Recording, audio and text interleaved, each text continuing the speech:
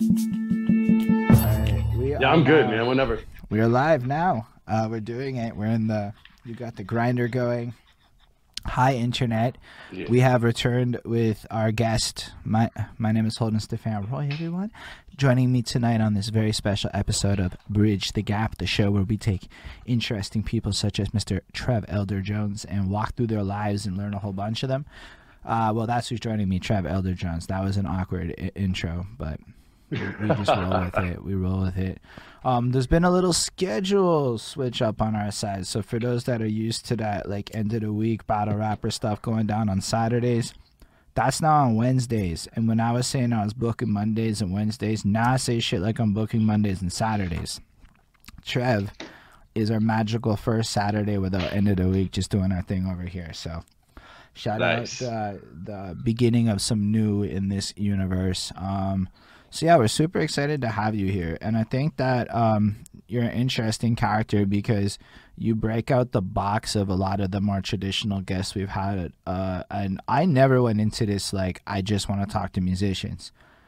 I wanted to talk to interesting people. That's why I start the show off saying the words interesting people. The part where you do music is just one of the things that like would make a person interesting. The part where you slang dope legally makes you kind of interesting. The part where you interviewed me, well, I mean, how did you get to the point where you're linked up with a Willie Scandals and a Cortezy and you fucking interviewing rappers and shit?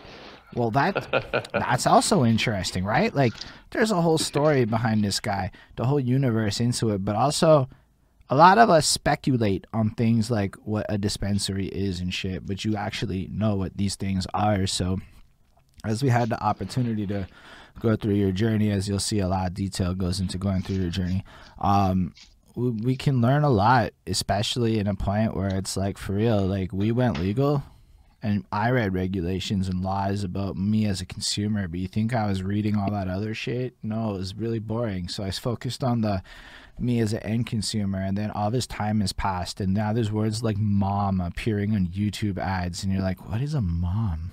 You figure out it's a mail order marijuana, but you're not sitting Yeah. there going, you're like, I don't even want to Google mom weed. It just sounds corny. You know, like, what is this shit?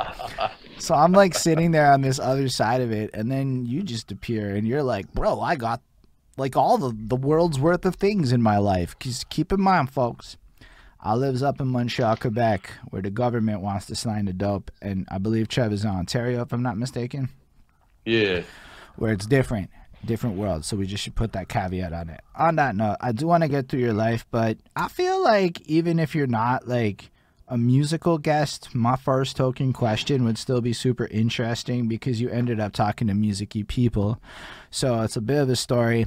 Just run with it. We'll see what happens. It's an experiment today. Let's Kind of go. like how y'all go crazy over on the King's Court, which y'all should check out Thursdays live at 9 p.m. over in the Elders Green Room.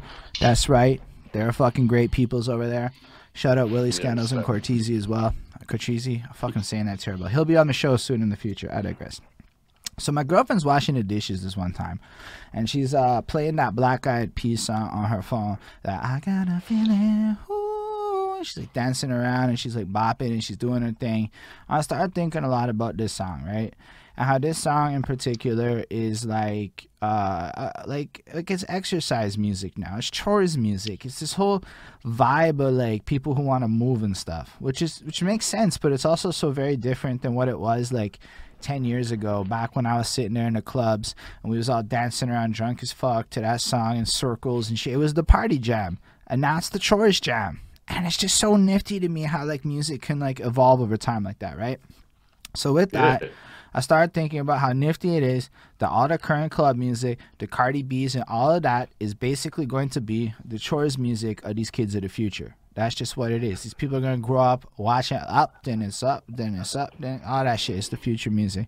Then I started going, yo, but like musical journeys are super interesting, right? Because they play like a soundtrack to our lives and they have so much context into all the different decisions and choices we make, and there's a huge correlation between weed culture and music culture, let's be real. So it's like a fair thing to like explore a little bit. And I started thinking about how when we talk about music so conventionally, we end up at this point where we focus on adolescence and when we get into it and what we cared about and our identity, and all that's really important, but it's not really the start of anybody's journey. So the start of the journey really is like way back, as early as you can remember. So I like to start with music because it really taps into those youth memories, right? So you go back to being young. Like, what does it feel like when you're like 5 or earlier? And like for me, I can picture my dad with these gray boxes all linked up with speakers and the amplifiers and the radios and bumping Led Zeppelin tapes. And at the nighttime, there was that 90s dance music, that shit that would be played over there. And at Christmas time, we had this techno remix of Christmas bangers. My mom, she had these shitty bootleg disco knockoff tapes and shit. Anyway, all this stuff is like stuff that got played a lot when I'm young. It totally affects my life today in a lot of different ways and whatnot. And it explains a bit of the realities of growing up and everything. So I was hoping if you could walk us a little bit through a bit of the musical soundscape of you being super young, and what it was like to be like a very little, let's say a Trev, not so elder Jones. Yeah, it's funny that you say that because I come from such a diversified music background. I remember, as far back as I can remember, the first things I was listening to, this may shock a bunch of you, but my parents had an 8-track player. And so there were 2 8-tracks that I would jam to around the house when I was like 5 and 6 years old, as early as I can remember. And the one was the YMCA, was the Village People.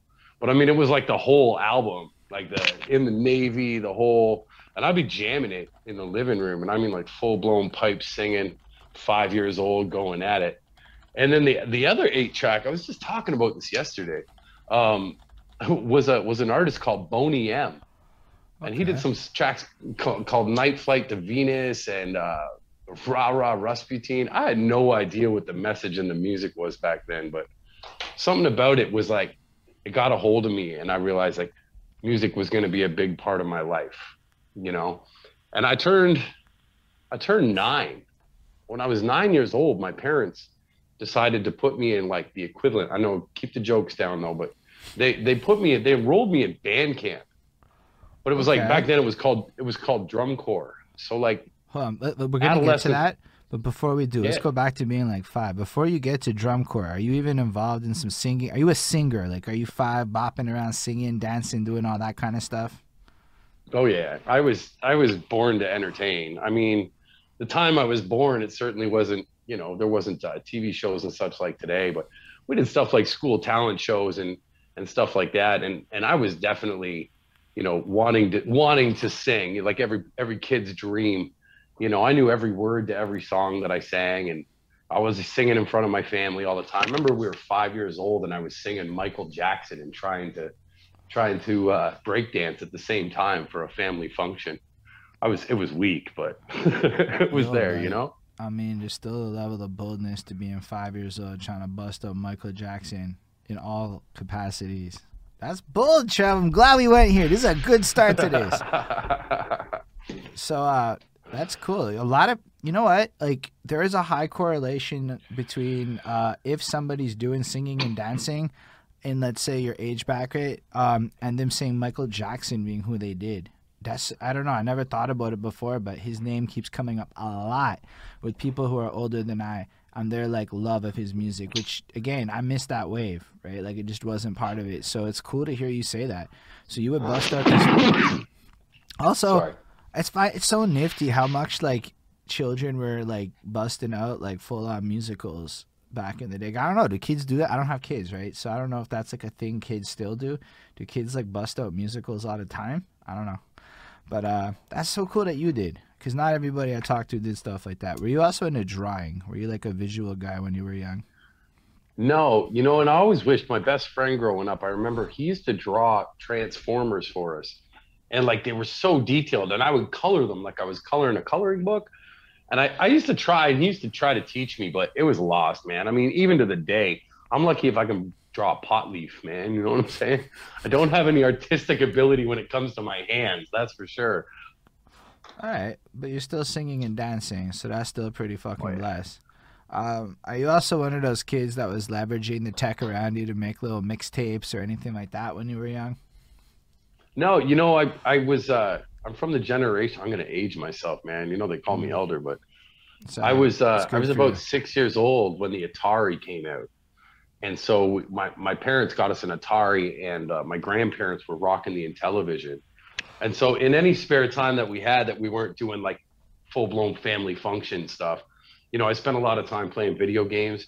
It exercised my super speedy mind. Video games were a focus for me to help Hold keep up. my hyperaction down. But we're talking like 1983, like Atari shit, like the We're talking early. like 1981, bro. Nah, like so you were like living through, at least in a youthful way, the shit that I watch on YouTube with regards to like old gaming shit, like the whatchamacallit, the ET video game. Like you must have. Yeah, yeah, yeah. Did you ever play the ET Atari game? Hell yeah, man. I remember, I can legit remember when it came out. My grandma used to like to spoil me and my brother. My parents hated it, but we go to Scarborough for the day, and my grandma would take us out to like the local Toys R Us, or I don't even think it was Toys R Us back then. I think it was like B Toys or something like that. And she nailed the ET game, and she was so excited for it, because ET was like a huge thing then, and it was hard to get this game, so she was really stoked for us. And I remember playing it for the first time. I think it was like 6 or 7 years old, and like the game was so confusing. It made no sense whatsoever.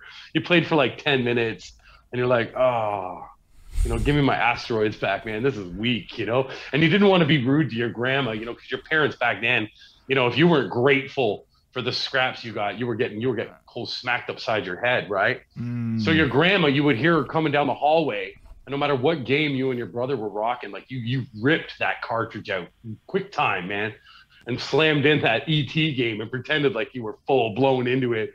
She's like, "Are you enjoying your game?" And we're just like, "Yes, grandma, yes." And she'd hang out for a minute and then peace out. We'd swap that game right the fuck back out.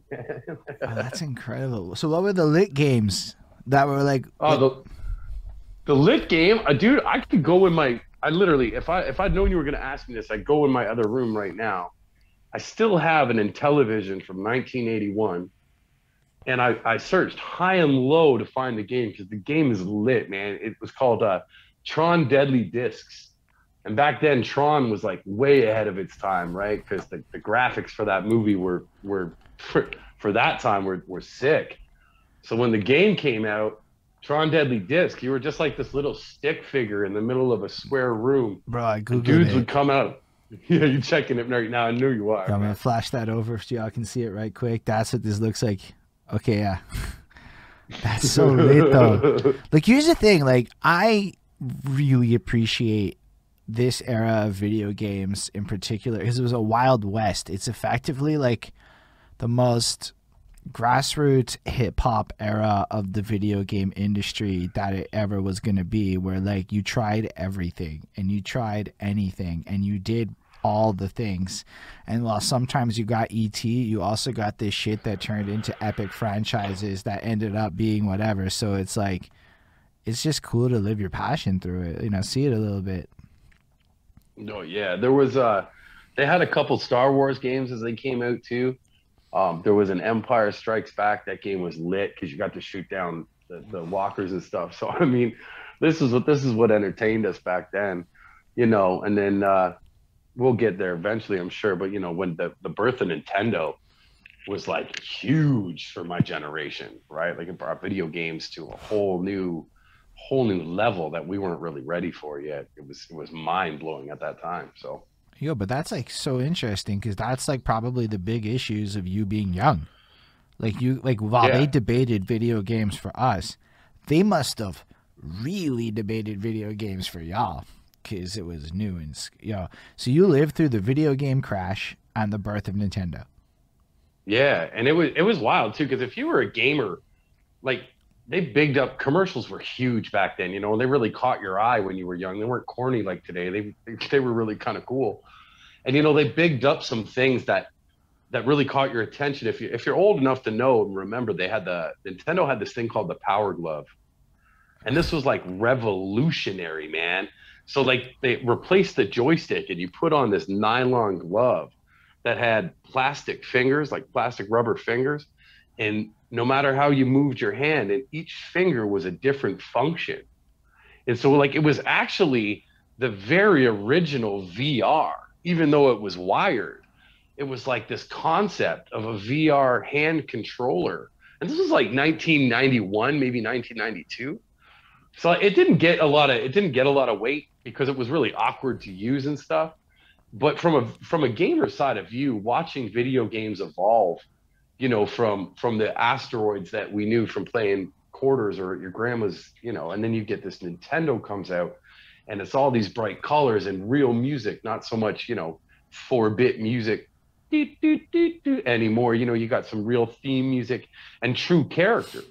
The big thing for Nintendo was they now allowed you to like relate to your character. Prior to this, games didn't have characters in them. Tron was just a dude on the screen throwing a disc. There was no relation to it, no relation to Pac-Man, no relation to the asteroid's little triangle spaceship.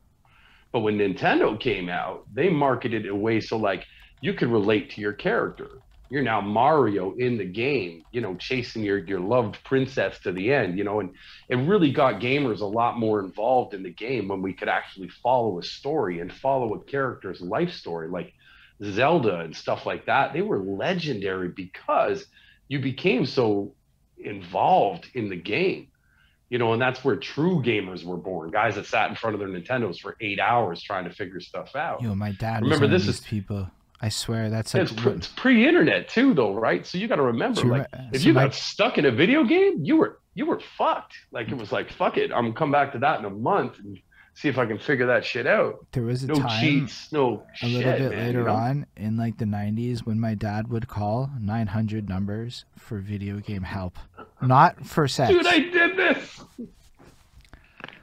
All right, I did it once. I can tell you what game it was. I can tell you what I was doing. It was the original Final Fantasy for oh my God, Nintendo. yeah.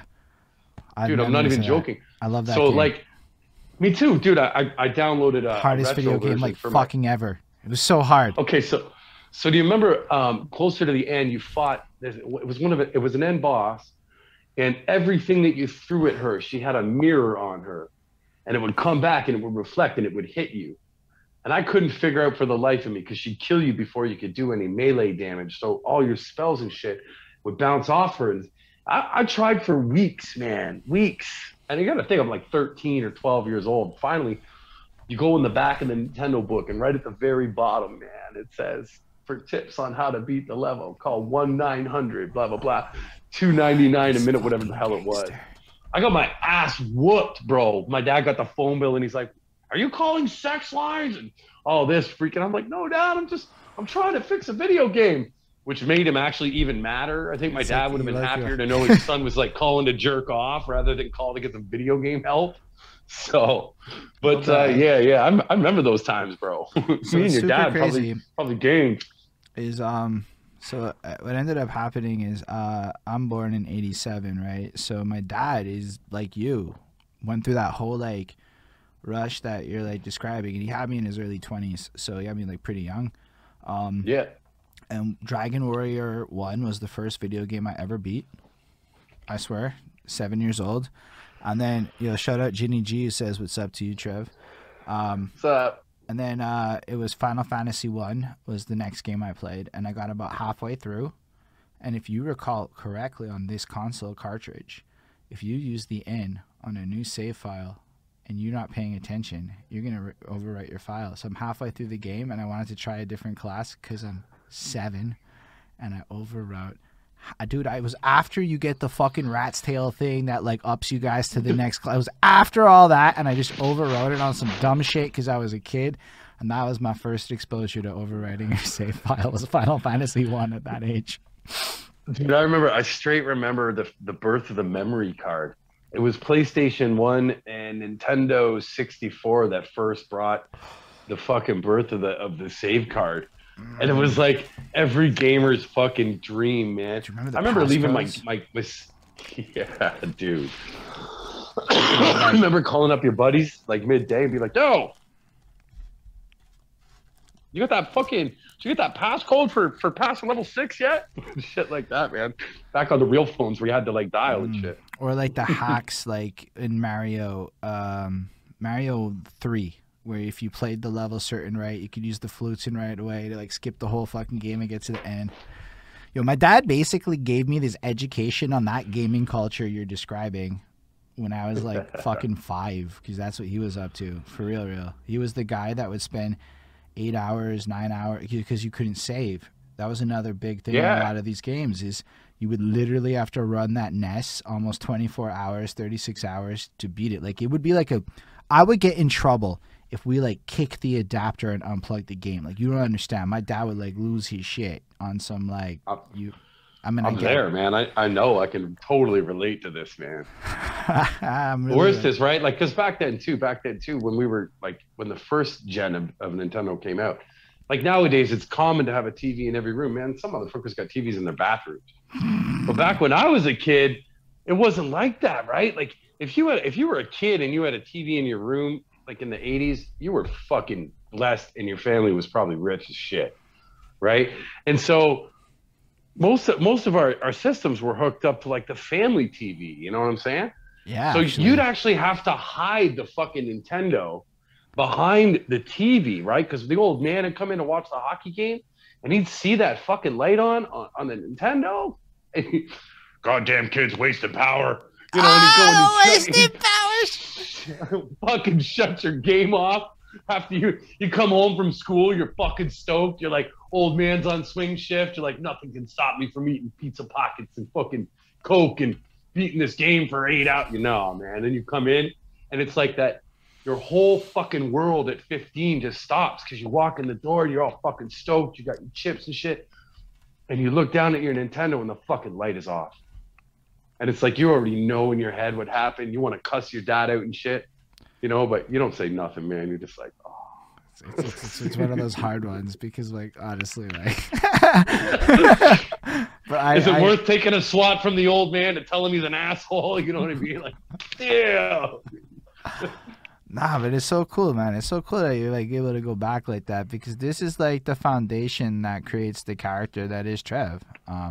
So you said you were getting into like talent shows or something, or somewhere around 9. You signed up to a school or something. I forgot what it was. Nah, drum corps, man. They called it back then. They called it drum corps.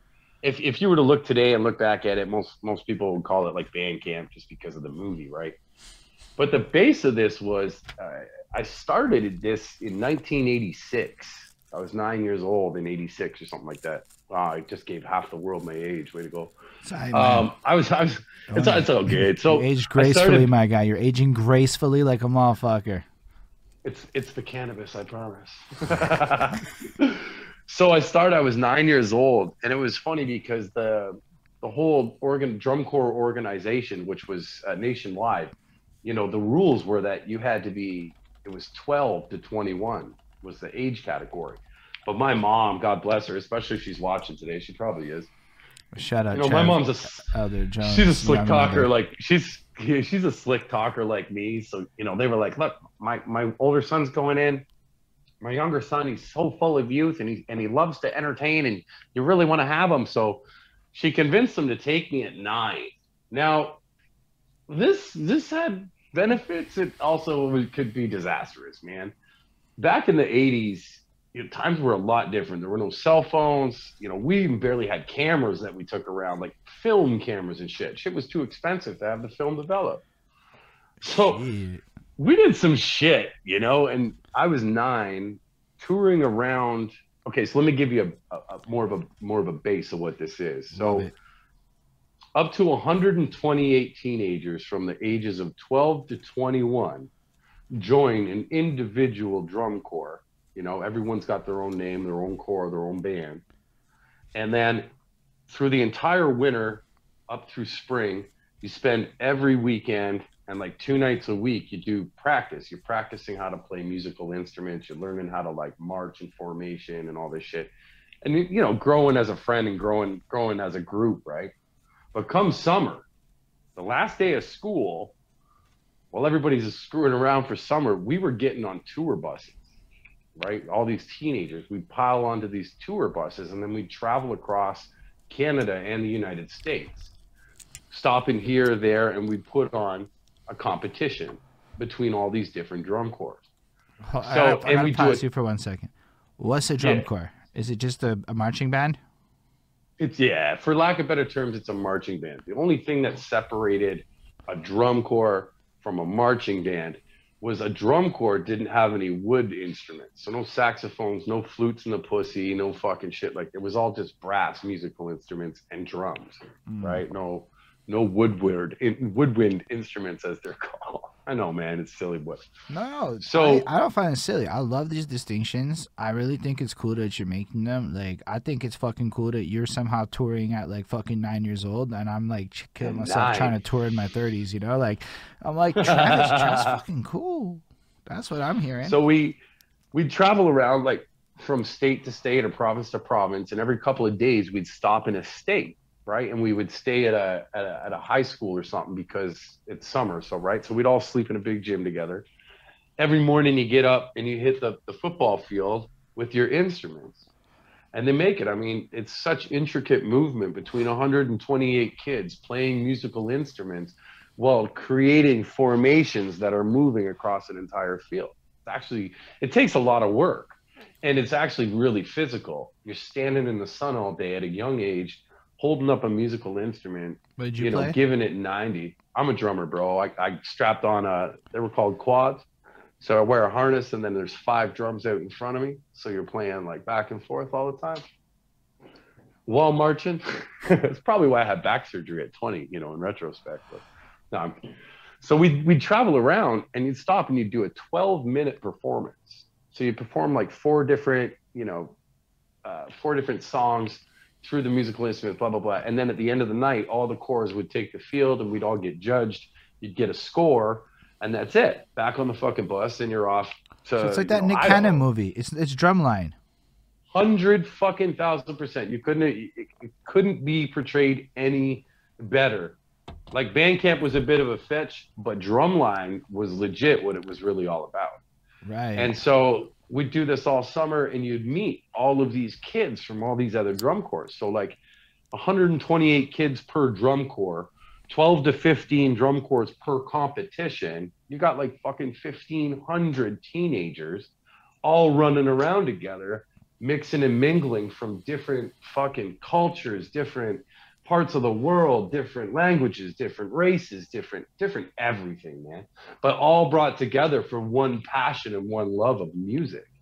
And some drum corps would do jazz, and some drum corps would do military music, and some would do big band and fan music and all this stuff.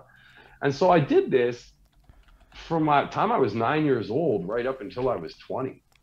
Even with all the other shit you're going to pick my brain about and all the weird shit, the real memories and the people from my neighborhood that know me a bit more of a badass never knew that every summer, that badass from the hood was taken off on a bus and going to play in a band camp drum corps with a bunch of band nerds.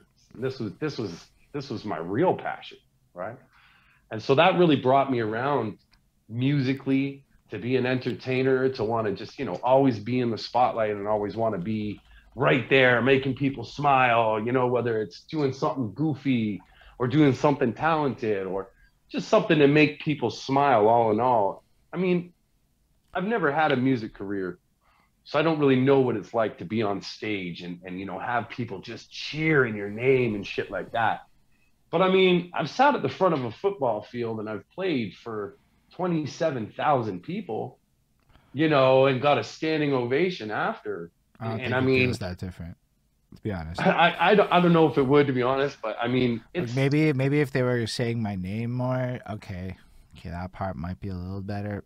But that's it. Otherwise, it's kind of like the same vibe, just love. It was such a cool feeling. I mean, my life took a different direction when I was 20. I should have, in retrospect, if I'd known what I know now, I would have pursued a way different life path. But, looking back, music played such a huge part in the harmony of my life, and opening me up socially and opening up my social shell. Anybody that can put on a band uniform and a shako and dance in front of 27,000 people, generally isn't going to have a lot of embarrassing moments in his life. Or at least you're willing to put yourself through the whatever for the bigger benefit or the bigger purpose of it all. So that's big respect to us. Man, I don't know how many people knew that you did that, but That Not sounds many, like but it's out there now. so like it sounds like it was like a giant party across North America that you would throw and be a part of every summer. Every single summer. And of course, when I was young, I'd watch all the older kids, and I wasn't allowed to, partake. I watched these. I was like that little squirt that was always trying to hang around. So they get me to do some really quirky, goofy shit, when we'd be out of town and stuff, and it really opened me up. But when I was like 15, 16 and traveling the United States with 15, 1,600 other teenagers, these were some life experiences and that really helped people grow. Looking back, it was a lot more that there's a lot of stuff I wouldn't be able to say on camera that happened during those times, man. I'll say this. If my boy Mike Chatterton's watching, shout out to my boy Mike, shout out to my boy Jeremy Goldie, because I know they both watch my other show. We were talking once the other day. We said, where's the most unique and memorable place you ever got high? And it was funny because all three of us said the same thing. It was in Ivor Stadium in Buffalo. I think we were 16 years old. We bought what they called a 3-finger bag in Buffalo. I didn't even know what the fuck that was, for $30. The kid was like 13. We were only 15. It wasn't a big deal, but the weed was probably the most chronic we'd ever gotten. And we traveled all around the United States and Canada. So, it was a bold statement. So we walked up to the very top. And now when you're performing at drum corps, right? Picture a stadium, a football field, right? Look at the 50-yard line, and we're facing one way, right? So everything on the other side of the field is empty. There's nobody watching from there because we're playing towards the crowd. Right. So all the juveniles like myself and my homeboys and shit, we would go hang out on the other side of the stadium. Because like there, the chaperones wouldn't give you shit for leaving the stadium. You could still chat with your boys from other drum corps and shit without having to talk over the music and shit. So we'd walked all the way to the top of Ivor Stadium. And if you've never been in an NFL stadium, man, let me tell you, walking to the top, the tip top, the nosebleeds, that's some hike, man.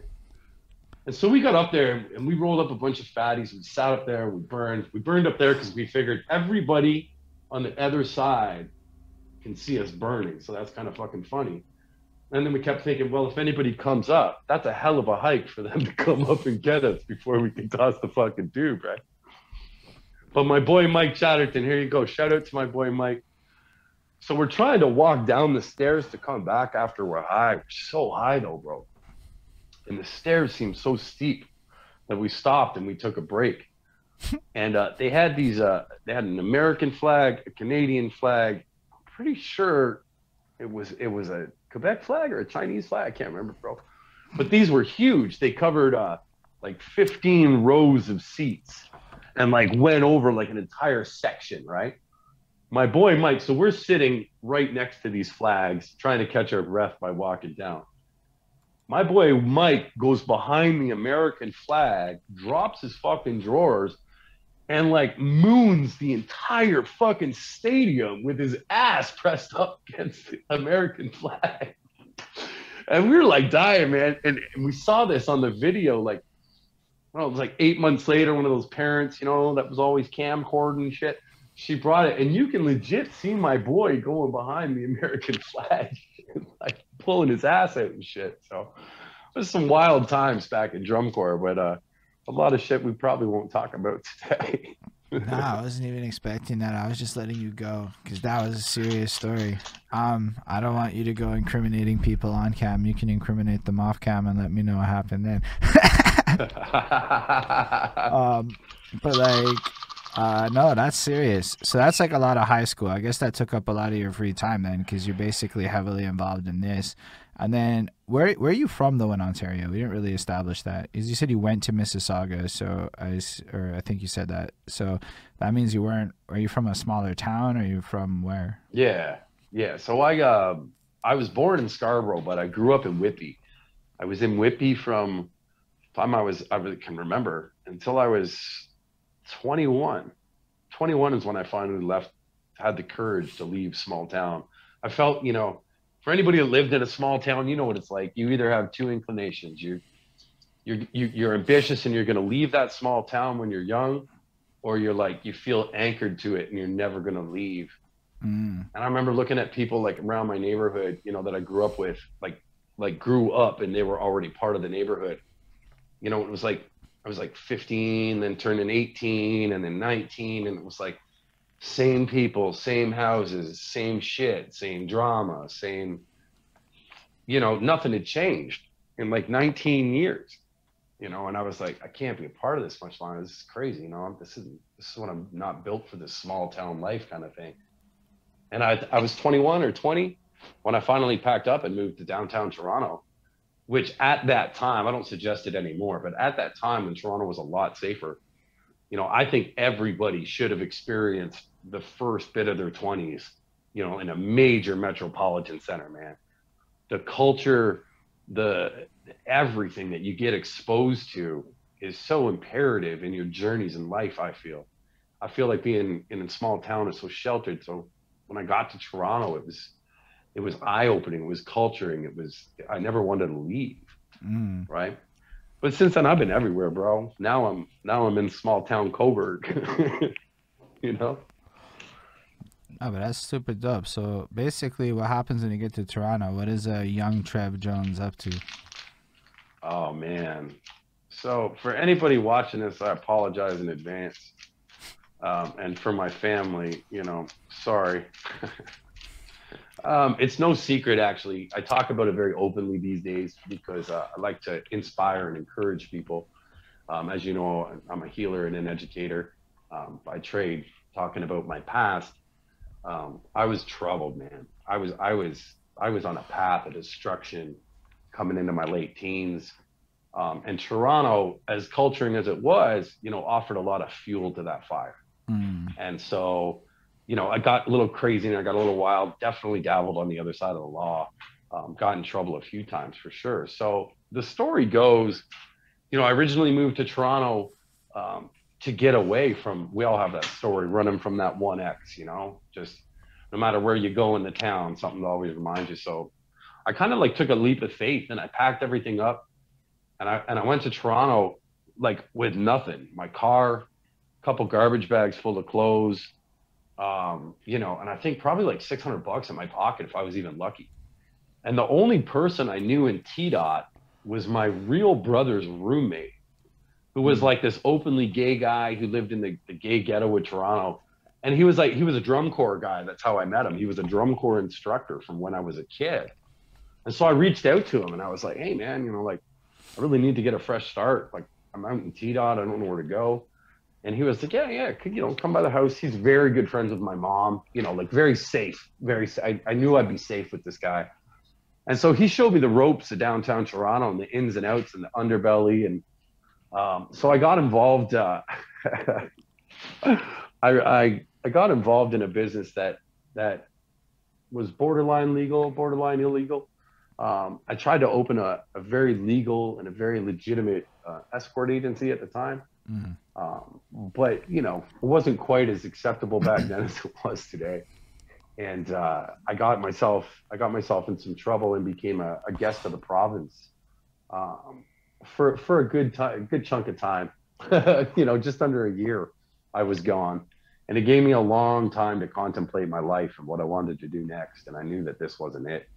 You know, being as open and creative as I was, locking me up, you know, in a 4x6, you know, for so long, and them trying to, you know, tell you what you're going to do and what you're going to eat and how you can think and when you can talk. Geez, right down to when you can piss and take a shit, you know. And I was like, this is not going to be the fucking life for me, you know. This I loved the high pace of that side of life, but you know, the end result where I was became a real reality and really quick, man. You know, you never think it's going to happen when you're rolling like that, and then you know, everything's gone and you're sitting there in your 4x6 and you've got nothing but your thoughts, you know. And it's a lot of time to think and reflect. And I was graceful enough to reflect in positivity and take what was going on around me and reflect and say, you know, this isn't something I want to be like. This isn't me. I'm not going to live like this. I'm going to do better things with myself than this.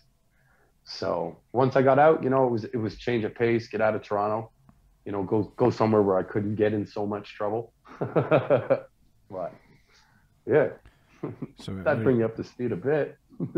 so where did you end up after Toronto? Ironically, man, I got out of Toronto. I didn't know what I was going to do. And I hadn't had a lot of contact with my dad because my dad was a British Navy officer. So he was like super, super strict. And so when I was running around like an idiot, I didn't have a lot of contact with my dad. But when I got back out on the street and looking for somewhere to go and something to do, my dad was getting married like 2 weeks after I got out in a little town called Belleville. I'd never heard of this place, man. I was like, all right. So I show up in Belleville. I got a hotel room for the weekend for my dad's wedding gig, and I reconnected with my stepmom, her nephew, who when I met he was like 5 years old or 6 years old. He was just a little shit, but now he was like this grown up wannabe street gangster kid, And so he plopped up into my hotel room and he was like, "Hey man, I've been kind of keeping up with what you've been doing with yourself. Why don't you move out here to Belleville with me, and we'll kick it and we'll see what we can get going." And I was like, I didn't really have any other options. I was like, fuck else am I gonna do? This seemed like I could dabble my feet without getting too wet. You know what I mean? So I came out to Belleville, where I ended up staying for 10 years. Mm. And I gotta tell you, man, I went to Belleville to get away from crazy Toronto life, and it was ironic because when I got to Belleville, it was a crazier life than I'd ever had in Toronto. Make no mistake, man, Belleville's only like 49,000 people or something like that. But it's like 48,000 badasses in Belleville, man. That's so the serious. It is, bro. I'll tell you, man, like just to give you, I know you're going to ask me a gazillion questions about everything I just dropped. But Well, I mean, the one part I can say is I know what Belleville is. I've been there one time because I went to Loyalist College to go, not for anything other than cadets, because one of the cadets things happens every summer, the introduction to aviation course. So I spent 3 weeks in a Loyalist College near Belleville, and what I can tell you is it's a military town, if I'm not mistaken, because there's a base nearby. Yeah, Trenton, which is right next door, has one of Canada's biggest air bases, right? Yeah. And Loyalist College is literally smack in between Belleville and Trenton. Yeah, that's so cool. Loyalist. I love it, man. Like that was one of my favorite moments. I have the best memories of that part of town. It's funny because Loyalist is where I met Classified and Choclair for the very first time, man. I never even heard of these cats. Went down and saw them, met Class on his tour bus, sold him a quarter of weed. The rest is fucking history. I've been in 2 of his videos. Shocks is my personal friend, but that's like so fucking cool. Belleville was nuts though, man. Because just to give the people a perspective that are like, Belleville had 49,000 people, and in 2013 in Belleville, was it 2013 or 2012? I'd have to look to be sure, but there were 14 separate violent murders in Belleville, which put them in like the 3rd most dangerous city in all of Canada per capita. But if you do the math, I know you're a math guy like me. Yeah. So 14 violent murders and 49,000 people. That means you had like a 1 in fucking 3,100 chance of getting fucking whacked. I was like, yo. I said, this is worse than Toronto, man. I should probably get the fuck up out of here, too. No, for real. It is definitely a serious... So I got distracted. He mentioned the Shark Tank, and I'm like, oh my fucking God, I know what that is. I've been at the Shark Tank because we were there. That is so fucking cool that you met Classified at that place, and like... Yeah. Fuck, man. Like, and then pivoted to heavy murder rates, and per capita that's actually a pretty staggering number. That's pretty scary, and I would not actually consider, like, you wouldn't really think about it like that, but You're not the first person I've talked to from what I don't know. I call it small town Ontario. I don't know what else to Yeah, describe this phenomenon, but you you're not nailed it, man. you're not the first person to describe that it's, let's say, actually more rough than, say, the city vibes that I'm used to, because I'm Montreal, like, all the way through it, right? And I'm not gonna downplay that Montreal has its things, but Montreal does not have its things quite like that, quite to the same degree where I come from, where I grew up, my realities, like it wasn't that at all. But it sounds like in a small town, because of its like small towniness, there is no like avoiding things. You're just there. Like you're like, how do you do it? Like how like you're. I live in NDG. It's 150,000 people. That's just one suburb of Montreal. That is 3 times the size of what you just described. Yeah, it's they had a saying in Belleville, and it was so true. In Belleville, you're doing one of three things, man. You're fucked, you fight, or you hold the light. And that's what they always said, man. And it was true. If you go to the roots, you're like me, man. I like history. I like to dig. I like to know shit. I smoke weed and I like to know shit. That's my shit. Actually, that is my shit. So me too, man. And I'm sitting in this town for about 3 years, and I'm thinking, why the fuck is this place so fucked up? And so I started looking into it. It comes from a mining and a port background, right? So when you dig back into the roots and you go back to it being a mining community and a shipping port community, so morals and values and family values are very low. There were a lot of split and broken homes, like way back when that whole city originated from all of the history. And it was amazing to see how that carried from generation to generation to generation. I was looking back at statistics from the 20s and the 30s from Belleville, and it was like, holy fuck. And then you look at 2012 and all these murders. And I'll tell you this, and this is no secret, and I know I got a lot of Belleville fans that watch and support, and they'll tell you straight, man. There were 2 nightclubs in Belleville. One was called Matt and Joe's, and one was called Little Texas. I think Little Texas is still there. I know Matt and Joe's is closed. But they used to do like a thing at Matt and Joe's on Thursday nights, and then a thing at Little Texas on Friday, a thing on Saturday, and a thing on Sunday, back and forth. And because it's so small town, anybody who was anybody, was out at these clubs from Right. 10 p.m. right through till 3 a.m. in the morning, right? And at the end of every night, every Thursday, every Friday, every Saturday, every Sunday, there would be full-size parking lot fist fights. And I mean like 7 on 7, 10 on 10, 12 on 12. And then you'd think one fight would be over, and then you'd turn around and there'd be a blasting fucking full-blown fight going on behind you. So you were like one of these people that was either sitting there eating popcorn, like this was your fucking nightly entertainment, which, trust, man, it was entertaining. Or you were in these fights that were going on all the time. And it sounds brutal, but there was something really sporty about it with the town. Like they get into fucking fights, but then they just get up and walk away, and then 2 days later you'd see these same guys drinking in a house together, split heads open, and they'd be like, yeah, man, it was a good fucking fight.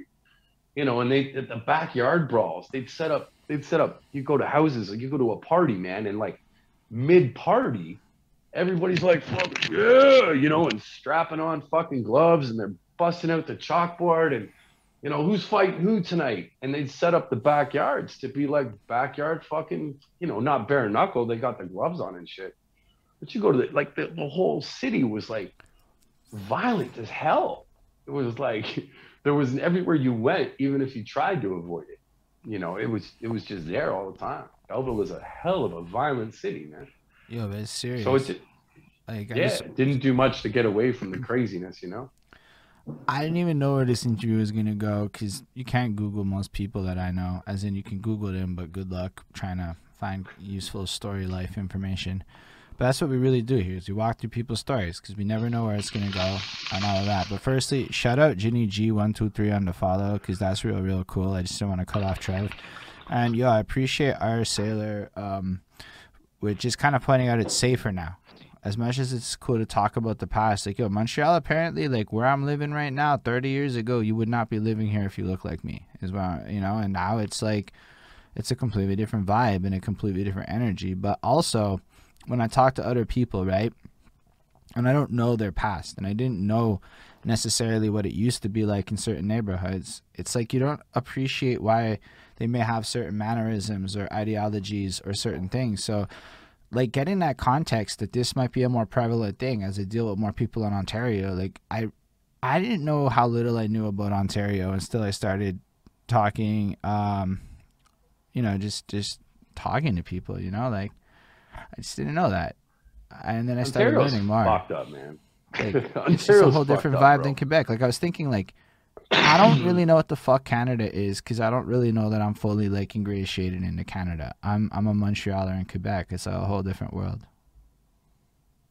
Yeah, I've been out your way maybe twice, and both times I was there for an education course, man. So I was in a class all week. I didn't even get to check the city out. I've never seen the nightlife out there. It was always a thing when we were growing up too, because Montreal was like where it was at. You know, not the stereotype, but they're always talking about your guys' strip joints, right? So when you were like 19, 20, and they're like, yo, what should we do? What should we do? Yo, let's take a weekend trip to Montreal. Montreal's where it's at. Is that really a thing? Y'all like I swear to God, bro. Clubs?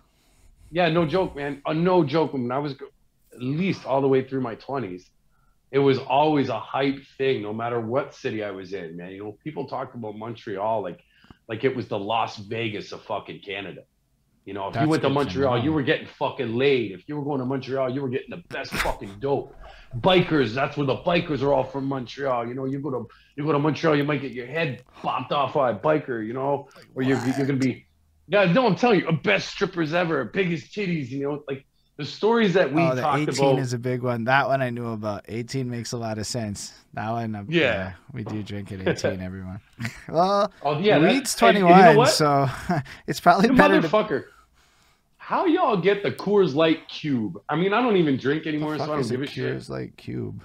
I don't even know. I don't know, man. But my friends, they go to Quebec and they come back with this 60-pack of cans. Oh, okay. You only get it in Quebec or some shit, man. You can't get that shit, dude. Oh, that looks so nifty. Okay, I see that shit. Yeah. It's called the Cube or something like that. Oh, because Ice Cube's involved in it. So it's the Cube because of Ice Cube. All right. Okay, now you're all like, I can't see it. That's what I Googled, everyone. Now you can see it. Okay. I'm not really a big beer drinker, but there's like a huge beer culture here. Like, motherfuckers be all up in the low-end beers, big-end beers, the ones that they do at the bars, the drafts. I don't know my beer shit, okay? IPAs, I think, is a word that's popping up in our towns. I don't know beers like that, but I know that, like, they can basically fucking put beers in magical sized giant ass boxes in his house party fodder in Montreal. And there is a huge house party scene, like especially in places like the West Island where there is like 6 bars for like the whole fucking thing or whatever, right? Or I think like it's illegal to have bars in Verdun. Like you just can't over some shit. So in places like that, you're not left with a lot of options. So they basically realized we could just make like the 99 pack and they'll buy it. So they do. I would in a minute, man. I'm you. I don't drink a lot of beer anymore. I'm stuck on these like girly coolers. If I'm gonna have a drink, I'm like one of these fucking berry blast or blue frost. But that's the shit though. They're delicious. They're delicious. Dude, I love my friends. Like my manly friends, and that, you know, they're always like, oh, yeah, that's fucking cool. You know, get your bitch drink on and all this, and I'm like, listen, man. At the end of the day, it tastes fucking. I'm not drinking one now. This is actually just me over. It tastes fucking good, you know. And I'm gonna get drunk in 2 of them at these 7% shit. You're gonna drink 12 of these yeast hop infested bloaty ass fucking things, and you want to talk about which one of us is smarter or more manly? Come on, man. Yo, I think it's because like there's a learning curve to beer. Like a lot of people, and again, I have the beer conversation way more in my life than you would think as a person who says I don't like beer. So you get the justifications for it. And people always say this shit to me. If you learn to like it, that's a bad starting point for me. Yeah, for real. If you learn to like it, you're going to love it. And I'm like, I like rum and Coke already. I already like rum and Coke. It's like, how are you gonna hate on a rum and Coke, you know? I'm still on the, I'm like, if you learn to like it. I'm like, man, I'm elder. I get this all the time. You know, my mom, God bless you, mom, if you're watching. My mom says the same dumb shit to me for the last 35 years of my life, man. She'll say shit like, you know, you need to try it when you're a little older. Come back and visit it when you're older. You might like that, you know? So I go to my mom's. I haven't seen her since September, fucking COVID. But we go to my mom's, right? My mom, she was a pastry chef when we were growing up. And so she's really creative in the kitchen, right? Like even with regular food, my mom's super creative. And I'm not. Like I'm the plainest motherfucker, man. I'm a steak, potato, beans. We're good. My people. Pork chops, broccoli, fucking rice. I'm good. You know, like white rice too. Don't even put shit in the rice. I'm good, man. You know. I do like the good rice and peas. My ideal lunch is 2 pieces of fucking ham, 1 piece of cheese on plain white bread, man. No butter, no mustard, no. This is how plain I eat, right? So I'll be like in my 40s, and my mom will come over. Or I'll go over to my mom's, and she'll have some shit I can't even pronounce and doesn't even look appetizing, and she'll be like, "No, try this. You know, you'll like it now that you're older." And I'm always like, no, I'm old enough that I know what I like. I'm just gonna stay on the fucking path I'm on. You know? Yo, I swear, I hear you on that. Or this was from my girlfriend. Wouldn't it be nice? I'm like, I don't know if it's gonna be nice. Sometimes the wouldn't it be nice is go in directions. When they're involved in food and shit, they're usually like, nah, I'm good, man.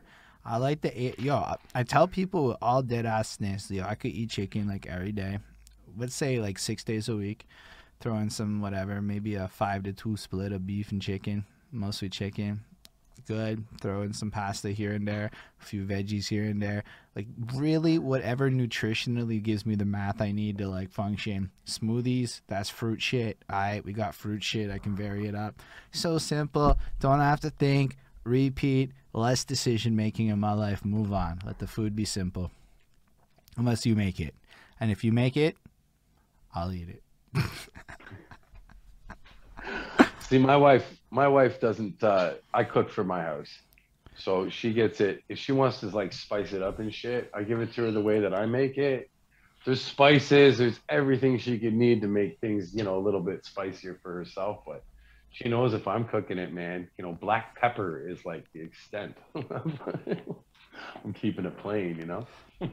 I respect that you're a man who knows. I respect that you even just said, I know what I like. Leave me alone and let me be everyone. I'm old enough to know better. I did it. I lived long enough to hit this old enough period you're supposed to get to, which is not defined except that. That's funny because it happens to everyone. I bet everybody watching has had that moment happen to them where somebody way older has said that and they're like, nah, I achieved old enough. All right. So you're around Belleville for a minute. I don't know what else you're up to. I don't know what you're doing up in that part of life. You're just being a person, doing your things. I don't know what comes next. What comes after Belleville? Where do you go after that? Well, I won't get into any detail, but I'll say, out of all the places I've been and being a guest of the province in some of the nastiest places, the most pivotal turning point in my life, which really defines and changes everything, like the real moment that it all changed. We went to an after hours party, me and a real good friend, and it was a setup, and there was some horrific violence took place, and everybody was good after, but I woke up that morning and it was like, that's it. Like never again will I be in this position to even be around it. And I left Belleville on a whim. I went back to my hometown. I stayed with a drum corps friend, someone I've known for 30 something years, you know, that was the bond drum corps people have. It's like you call them on the fucking phone and they're there. And I was like, look, I got to get out of here, man.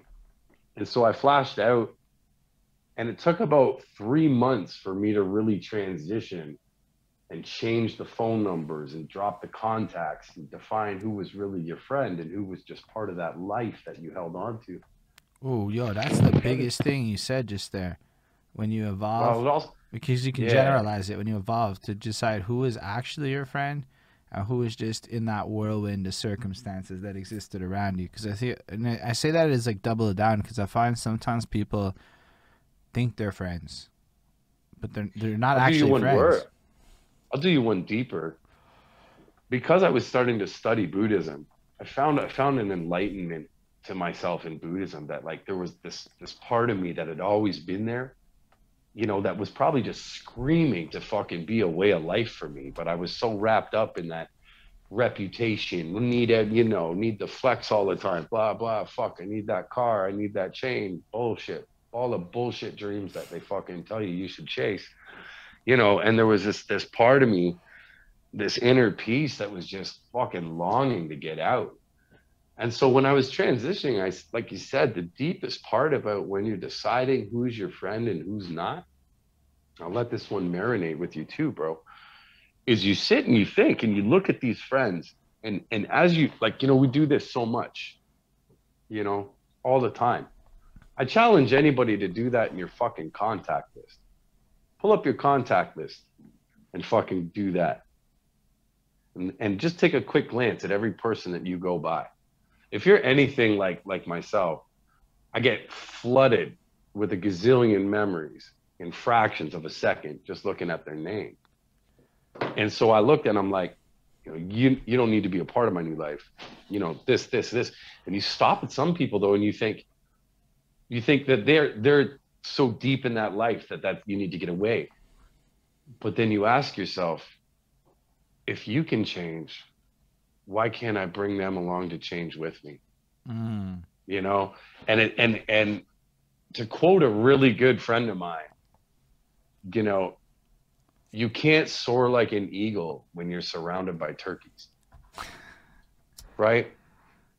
And I think about that a lot, as funny as fucking shit as it is, and it's a cool little saying, but you know, I speak metaphorically to my friends all the fucking time. I think deep, you know, and I try to give passive messages to people. But, you know, when you think about that on a level, there's also that inside you that wants to say, well, like maybe some of these turkeys ain't been given a chance to be an eagle yet either, right? So you struggle with you know, changing your life so pivotably, but while enlightening yourself, you're thinking those people that you really care about that are in that other life that you don't want to be a part of anymore, do you take them with you? You put that effort in to say, look, you got to check this out, man. Listen, this isn't for us. I know you're not like that. Come with me. Right? And where do you give up and say, no, fuck, maybe they're not.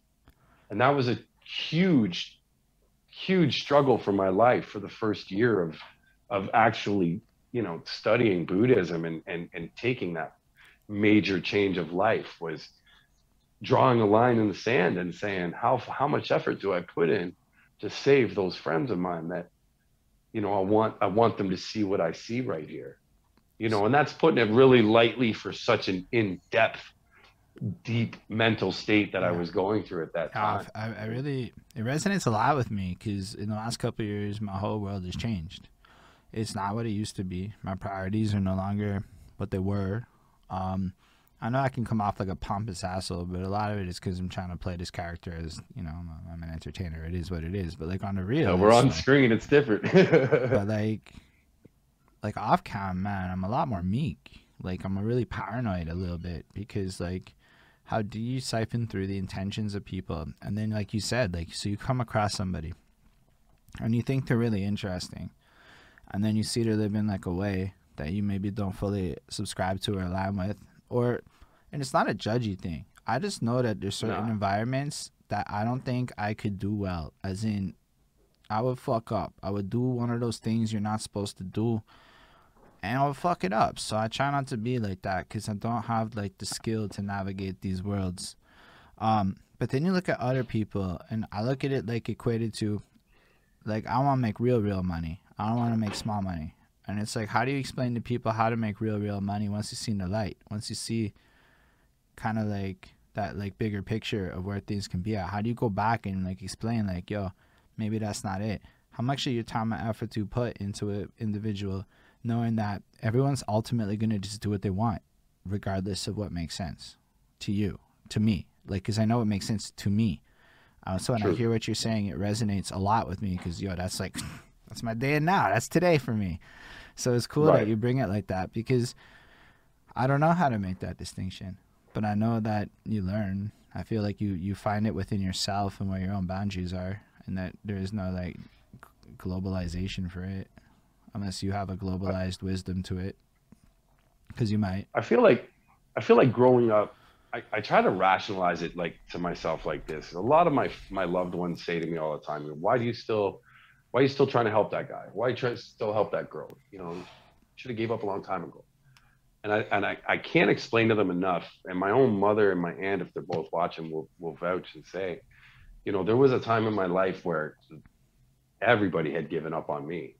You Okay. know, there was no one there except my mom, God bless.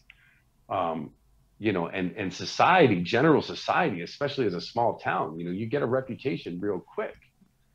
You know, I did my first like, you know, YO stint when I was 15 years old, and it involved a weapon. Hold on. Is YO So when youth you, offender? Is that what that means? yeah, Okay. yeah.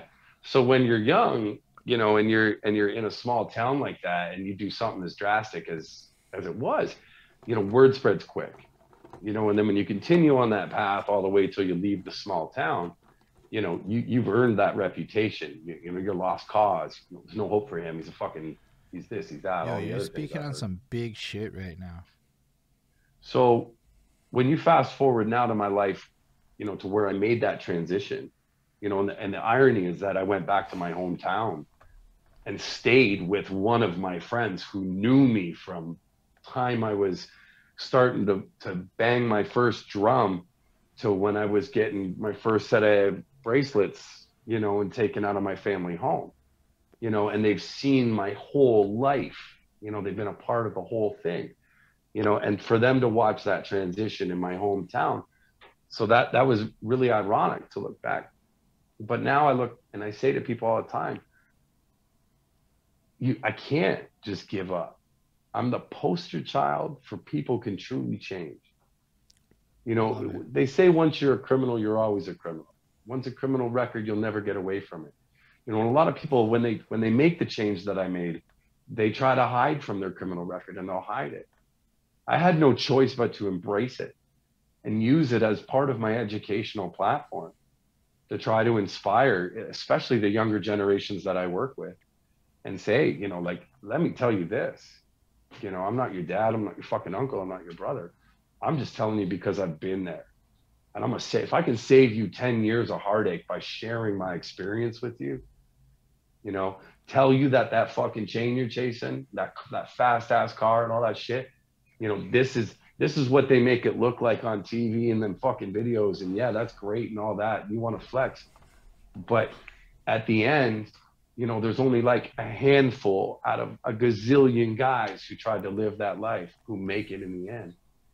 You know, and the struggles to get there, the loss of family, the loss of ties, you know, the violence I've seen and been exposed to. You know, if when I share that with people in the depths of, yeah, this is my criminal record. I ain't been in trouble in like 12, 15 years or some shit. I lost count, but you know, I share it openly instead of hide it, because that way you can be some kind of inspiration. Don't try to be a fucking hypocrite. You know, don't try to fucking say, you know, I've all changed and this is all great and try to pretend that you weren't something that you were back in the day. You know, I was that guy. That shit that people talk about back in Whitby, that asshole, that fucking meathead. Yeah, that all that shit's true, right? It's just not the person that stands here before you today. That journey that I've taken to get here, you know.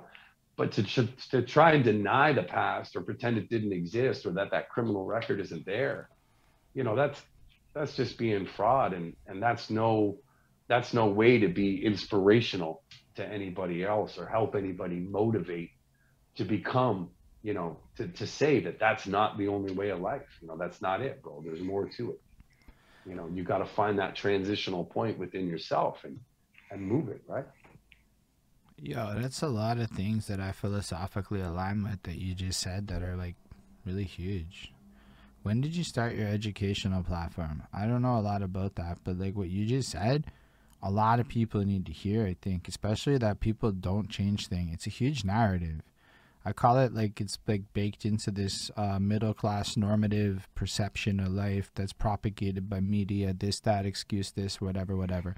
But it's like a real thing where like people who get that like criminal label are legitimately shamed. I've seen it in quote unquote good company multiple times in my career. Like the day job shit. So like the part where like people get stigmatized in a way, I can only imagine, especially the reputation thing. Like, yo, I made some fucking mistakes where I puked on my dick in 2011 in front of colleagues, and then I puked again 4 years later.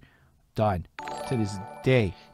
Done. Still talking Motherfuckers, like, yo, it's over. Like, it doesn't matter what I did to like change it even. Like to change that perception of not being like that rambunctious.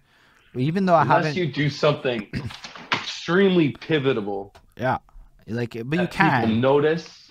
I mean, you can do it within yourself. Years. So it took me like 4 to 5 years of not drinking at work events to be like, but look, I haven't even touched alcohol at the events in this many years. You know, all the different things like that. So it's like doable, but like it could take like 5-6 years to convince people that you've like actually like evolved to a new point.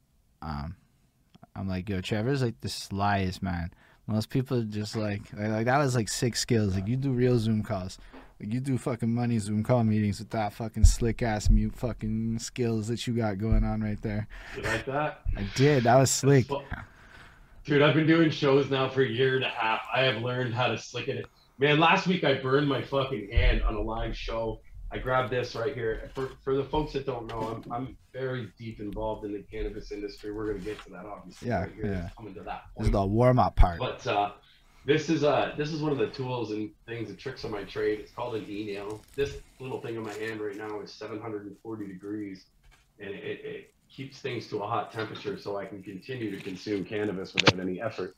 Point being, I did a live show last week, and 5 minutes into my show, I knocked this thing over, and I instinctively fucking grabbed it with like the whole palm of my hand. So, oh yeah, man, you should have seen it. I somehow managed to keep the show going, wiping tears from my eyes while keeping the muted and talking and out, wrapped my hand in CBD, a whole shit ton of ice cubes, and then wrapped it with a dish towel and did another 55 minutes of the show. It's crazy, man. Bruh, I commend that. Anyways, I'm a wimp for burning pain. Like the pain, because pains are different. You can punch me, I can handle that pain. The pain of burning, that's a serious, like that's like this deep ethereal pain that doesn't go away. So big respect on that one. I can't even wait to get into the cannabis part. It's so fucking, there's so many things I've been curious about as like an old-timey smoker joint guy. But like for real, I want to hear about the educational thing, because you're saying it like, when did that start? So you come out, you change, you decide to go on this like spiritual journey. Are you being like an educator the whole time though? Like, I don't know when that starts. Not at all. I didn't, on my spiritual journey, I changed, like I became a 9-to-5 guy. And so it was really tough for me to settle into something, you know, that was satisfying all around. And oddly enough, because most people at the age I was don't settle on this as a career, but I became an arborist. For those that don't know, can you describe what an climber.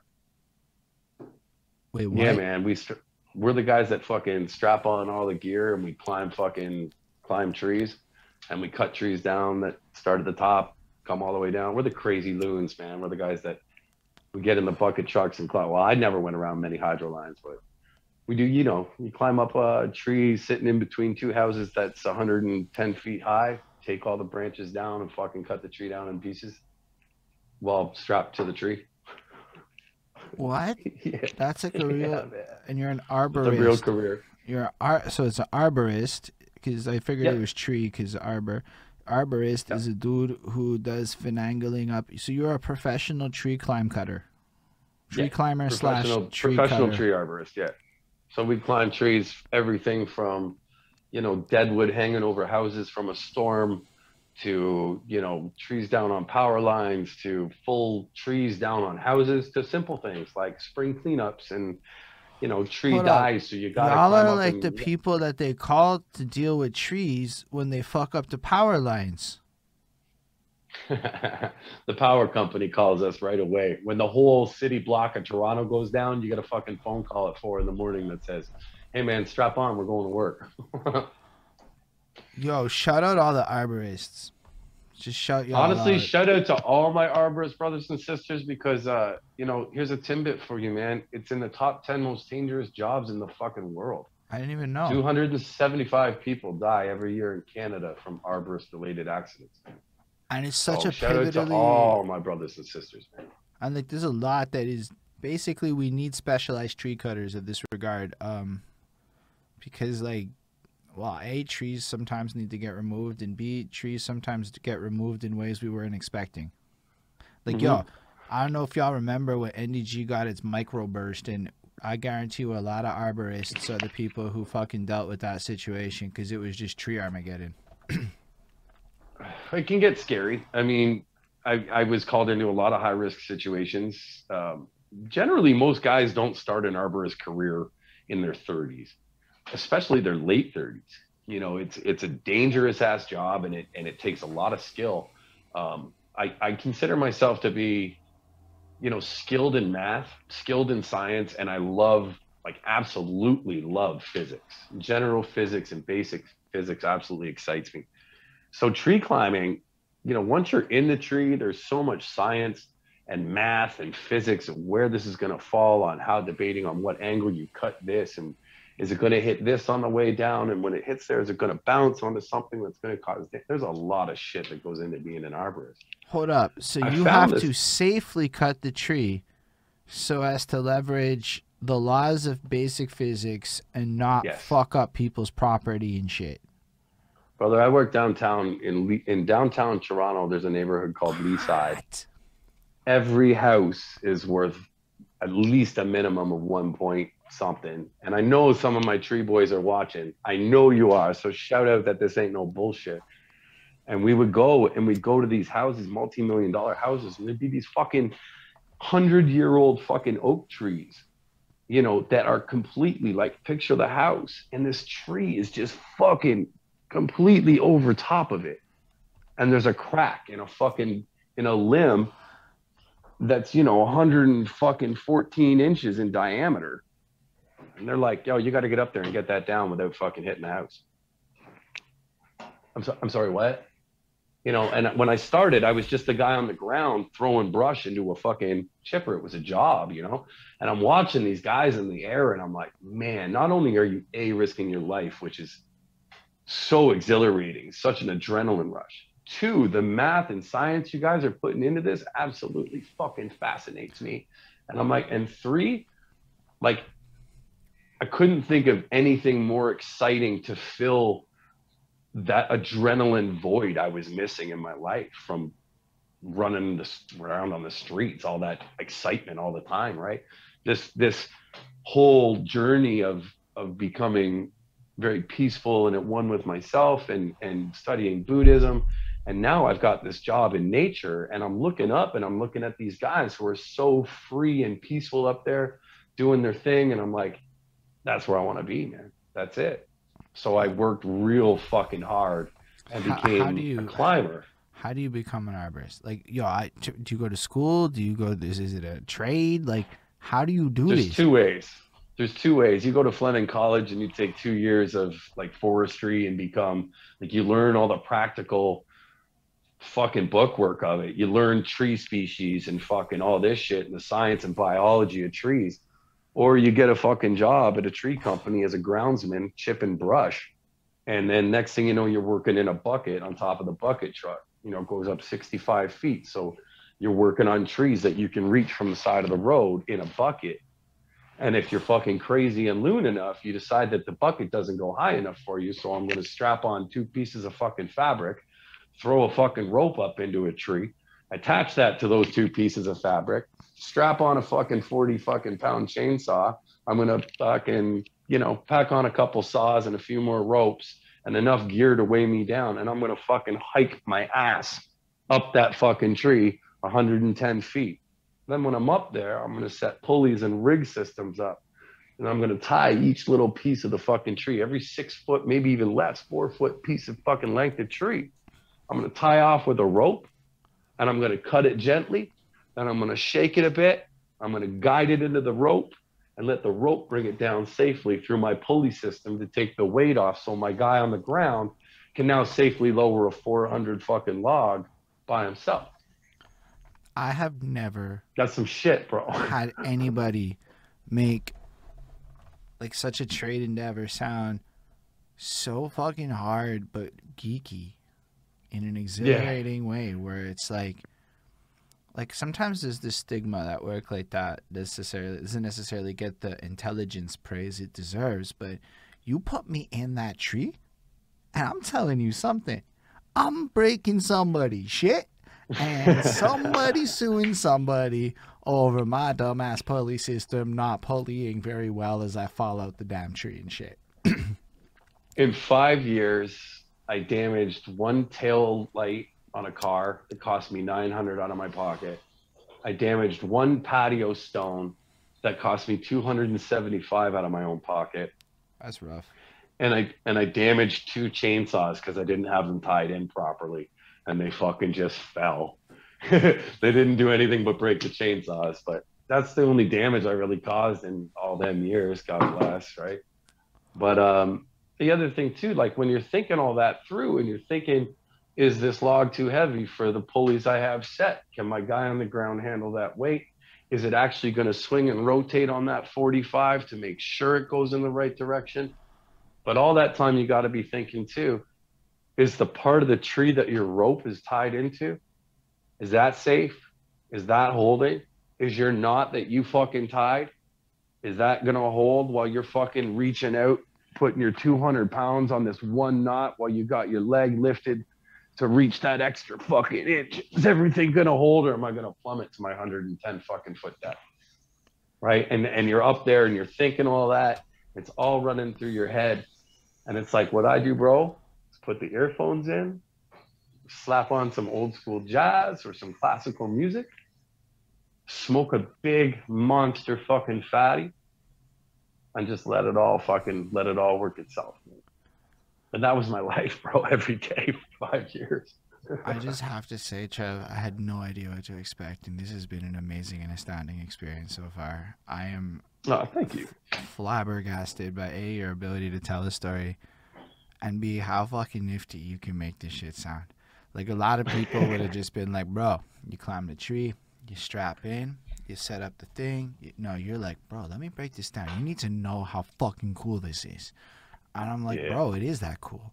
I am legit going to watch arborists cutting down trees on YouTube after this. Maybe not like immediately you'll love after it. this. But now I'm just, and I know my girlfriend has already said, I like this shit. So she's in for me watching videos with people in trees. Cause, yo, Do trees yourself are cool. a favor. Don't watch arborist bloopers or arborist mistakes. Nah, I want to watch that. You gotta think, man, a mistake in an arborist career is generally life altering, if not life fatal. I'll tell you, only twice I escaped some very close calls. I was very early in my career. My trainer at the time, that we now know, was terrified of heights, and that's why he used to put guys like me up in the tree early, because he didn't have to go up.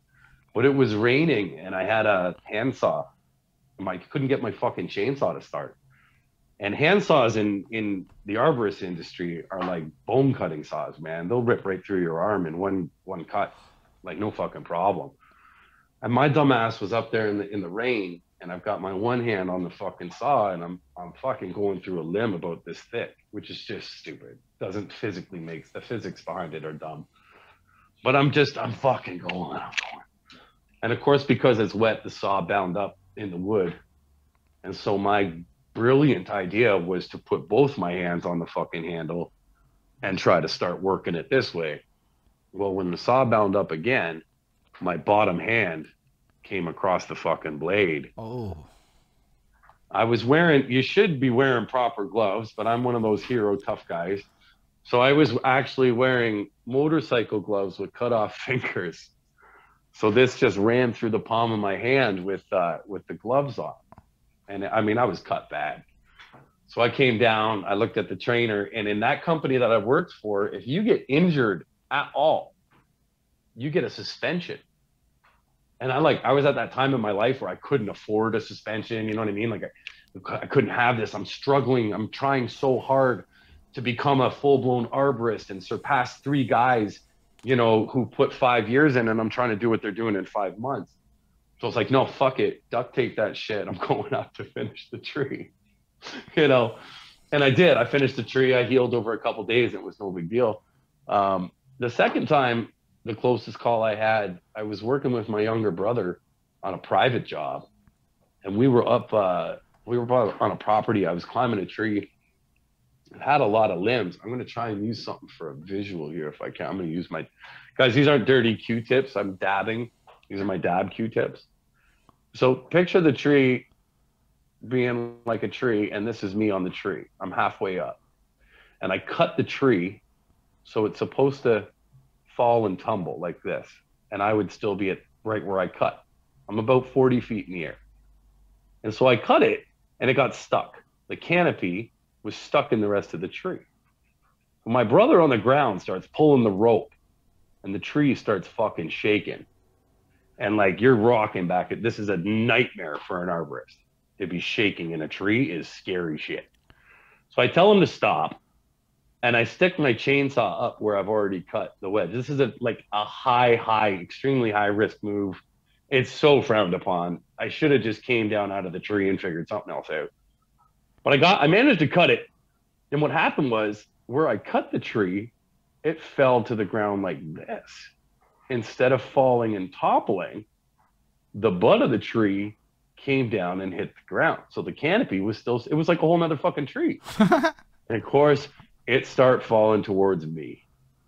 And I'm now stuck on the side of this tree in my spurs with my fucking chainsaw in my hand, watching this tree just fucking coming at me, man. And I'm like, this is how I go. This will be it. And I'm thinking to myself, and you know, they say everything happens in slow motion. Well, this actually is happening in legit real-time slow motion, because nothing in fucking trees happens fast. Like, it's literally just taking its time. The wind's blowing it. I've got like 15 seconds watching this come, and I'm like, I don't even really know what the fuck I'm supposed to do right now. This just sucks. Yep. My brother's like, do something. I'm like, don't know what to do, bro. So I fucking, at the very last second, I fucking, like, because you got your spurs on the outside of the tree, you got your chainsaw, right? So you're kind of hugging the tree.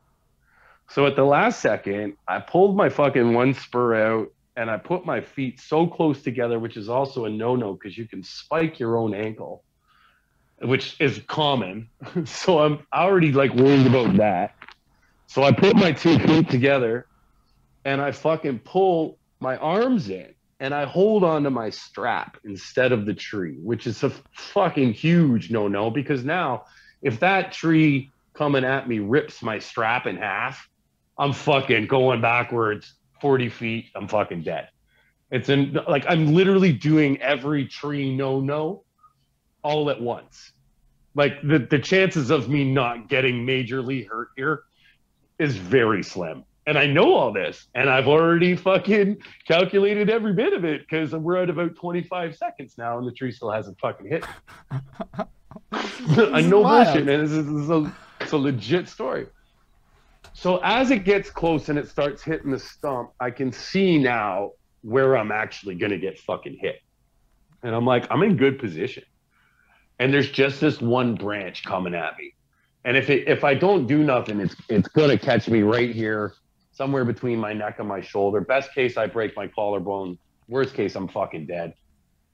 So I fucking throw my hand up at the last second to try to get the branch to run down the side of my body instead of a direct impact.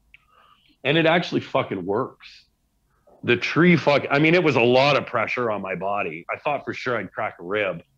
And it went, the tree, and it just rolled down the fucking side of me and just hit the fucking ground. And they say, you know, your heart, the adrenaline and all that shit. Dude, I've been in some gangster situations, man, and my heart was not going as fast as it was right there. Like, it was fucking crazy. And your first instinct, of course, is to check yourself.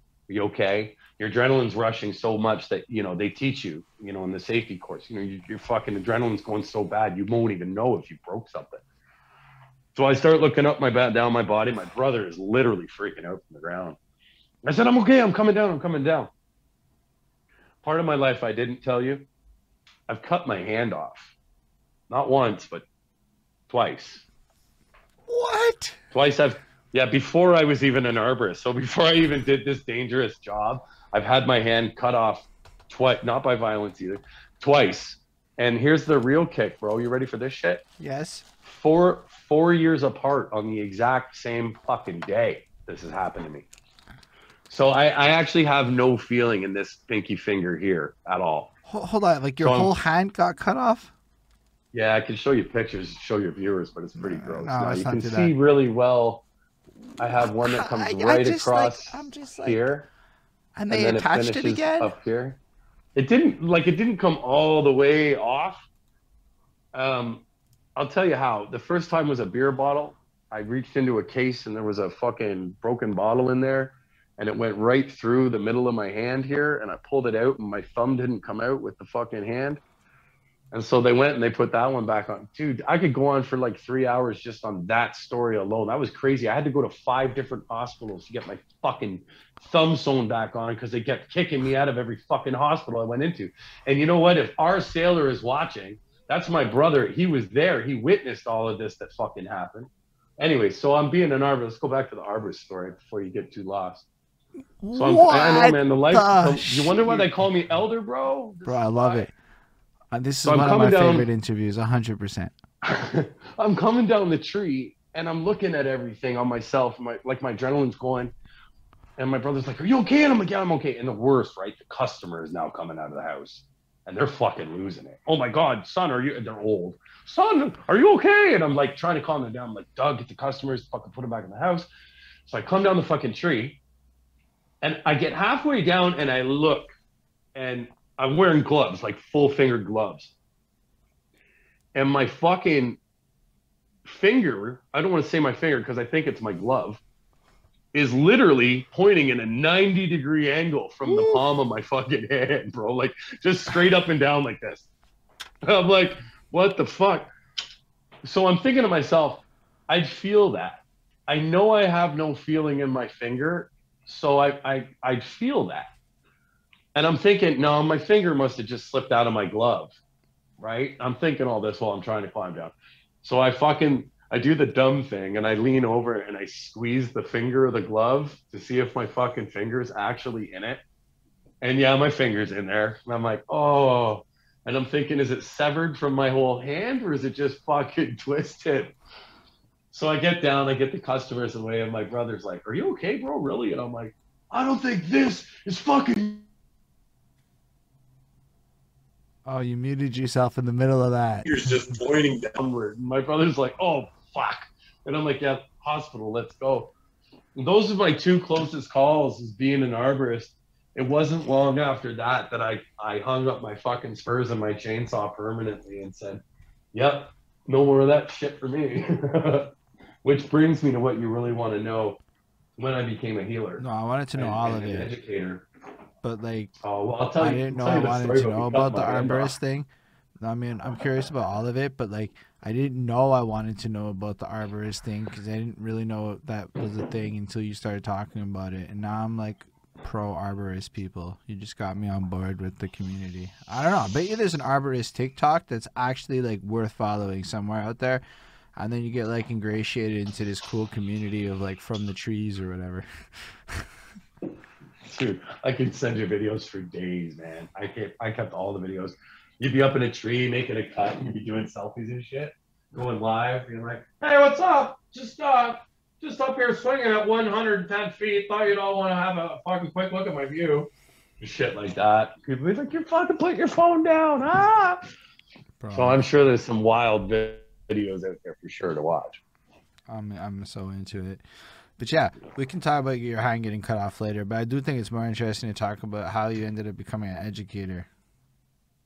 It's it was fluke, really. Like I always have been considered, someone who likes to inspire and teach. people because I talked about all my life experiences. You know, in a room full of people, I'm the first one to talk about.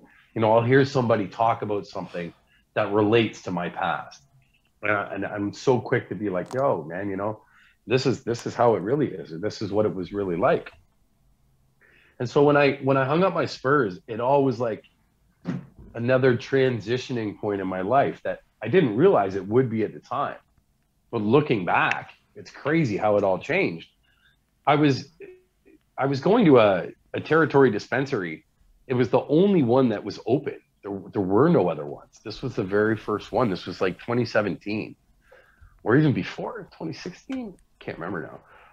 But I was shopping at this store, and I was that guy. You know, I was already a weed connoisseur, so I'd go into the store and I'd stand back and I'd watch other customers and what they were buying, right, and just listening to what they were saying. And I'd buy a gram of everything that was in the store, and I'd go and I'd home and I'd smoke it all, and I'd go back to the store every 3 days. And while I was in the store, I'd start giving my advice to other customers that were in the store. I'd be like, "Oh man, listen, you don't want to smoke that," or I'd be like, "Hey, you want to smoke this?" So after going back and forth for like a month, because all the workers are on the territory, and I started to get to know them, I started bringing Tim Hortons to them every day. So like I was going out to the res with, or sorry, my boy Willie. Sorry for watching. I know Willie educated me. It's not polite to call it a res. So all my friends on the territory, I started feeling bad for them because there's no Tim Hortons out there. So I was coming to buy weed every day for every other day and getting to know all these employees. So I started bringing coffee every day, every time I go out to the res. I just said it again. Every time I go out to the territory. Willie and everyone else, we learn him, but we acknowledge, and it's something to work on. Thanks. So I go out to the territory and I go with like 12 Tim Hortons coffees, right? Which cost like $14. Wasn't like huge thing, and I'd start getting to know the employees really, really well. So I'd bring out like the coffees that they wanted. And then they were throwing me all these free pre-rolls, and I'd get all this swag. And then winter came. And I was like, I think I was just turning 40, or I was about to turn 40. And I was like, I don't want to do another winter outside as an arborist. It's fucking cold up there at 110 feet when it's minus 40 degrees outside. All of that shit I was talking about and making those decisions and those on the fly moves and stuff, it's really hard to do those when it's sub-zero weather, right? And as your body gets older, for those of my viewers that are older, they already know. For my younger viewers, it is not a fucking stereotype. It's true. You hit a certain age and your body tells you that you're an asshole and that it doesn't want to do certain things anymore. Well, climbing trees in sub 40 degree weather is one of those things your body's going to tell you you don't want to do anymore. So I showed up at the dispensary and I said, "Hey man," and he said, "What?" I said, and it was all, of course, indigenous people, right? Because back then it was pre-legalization. Yo, what's up to the cat? They were working under the indigenous treaty. The cat? No, it's behind you. The cat like popped out, and it's a little guest appearance on cam behind you in the window. It's really cute. Oh shit! I didn't even know he was up there. Fats, what's up, dude? It's because my windows aren't normally open, but I'm smoke showing in here right now, so my cat's trying to get some fresh air probably. Fats is this is my cat, man. He's a typical ginger. You got to see this guy, man. I've brought him on my show before. Fats is probably the biggest, fattest, but healthiest cat you'll ever see. Holy fuck! So Fats is 29 pounds, maybe more. We haven't weighed him in. Shit? Holy smokeronies! We haven't weighed him in a year or two. So this is the big fat guy. We've done a lot of cat rescues over the years, and four little gingers we kept. One didn't turn out to stay as a small ginger. He turned out to be the fattest bastard. So his actual name is Dexter, but we call him the Fat Man. It's the only thing he actually responds to.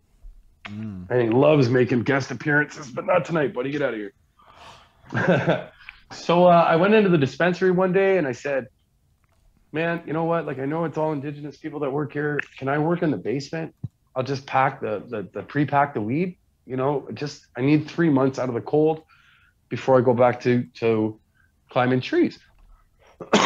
They hemmed and hawed over it because they knew about my colorful past. And they thought, well, you know what? He's a great guy. He brings a lot of coffee.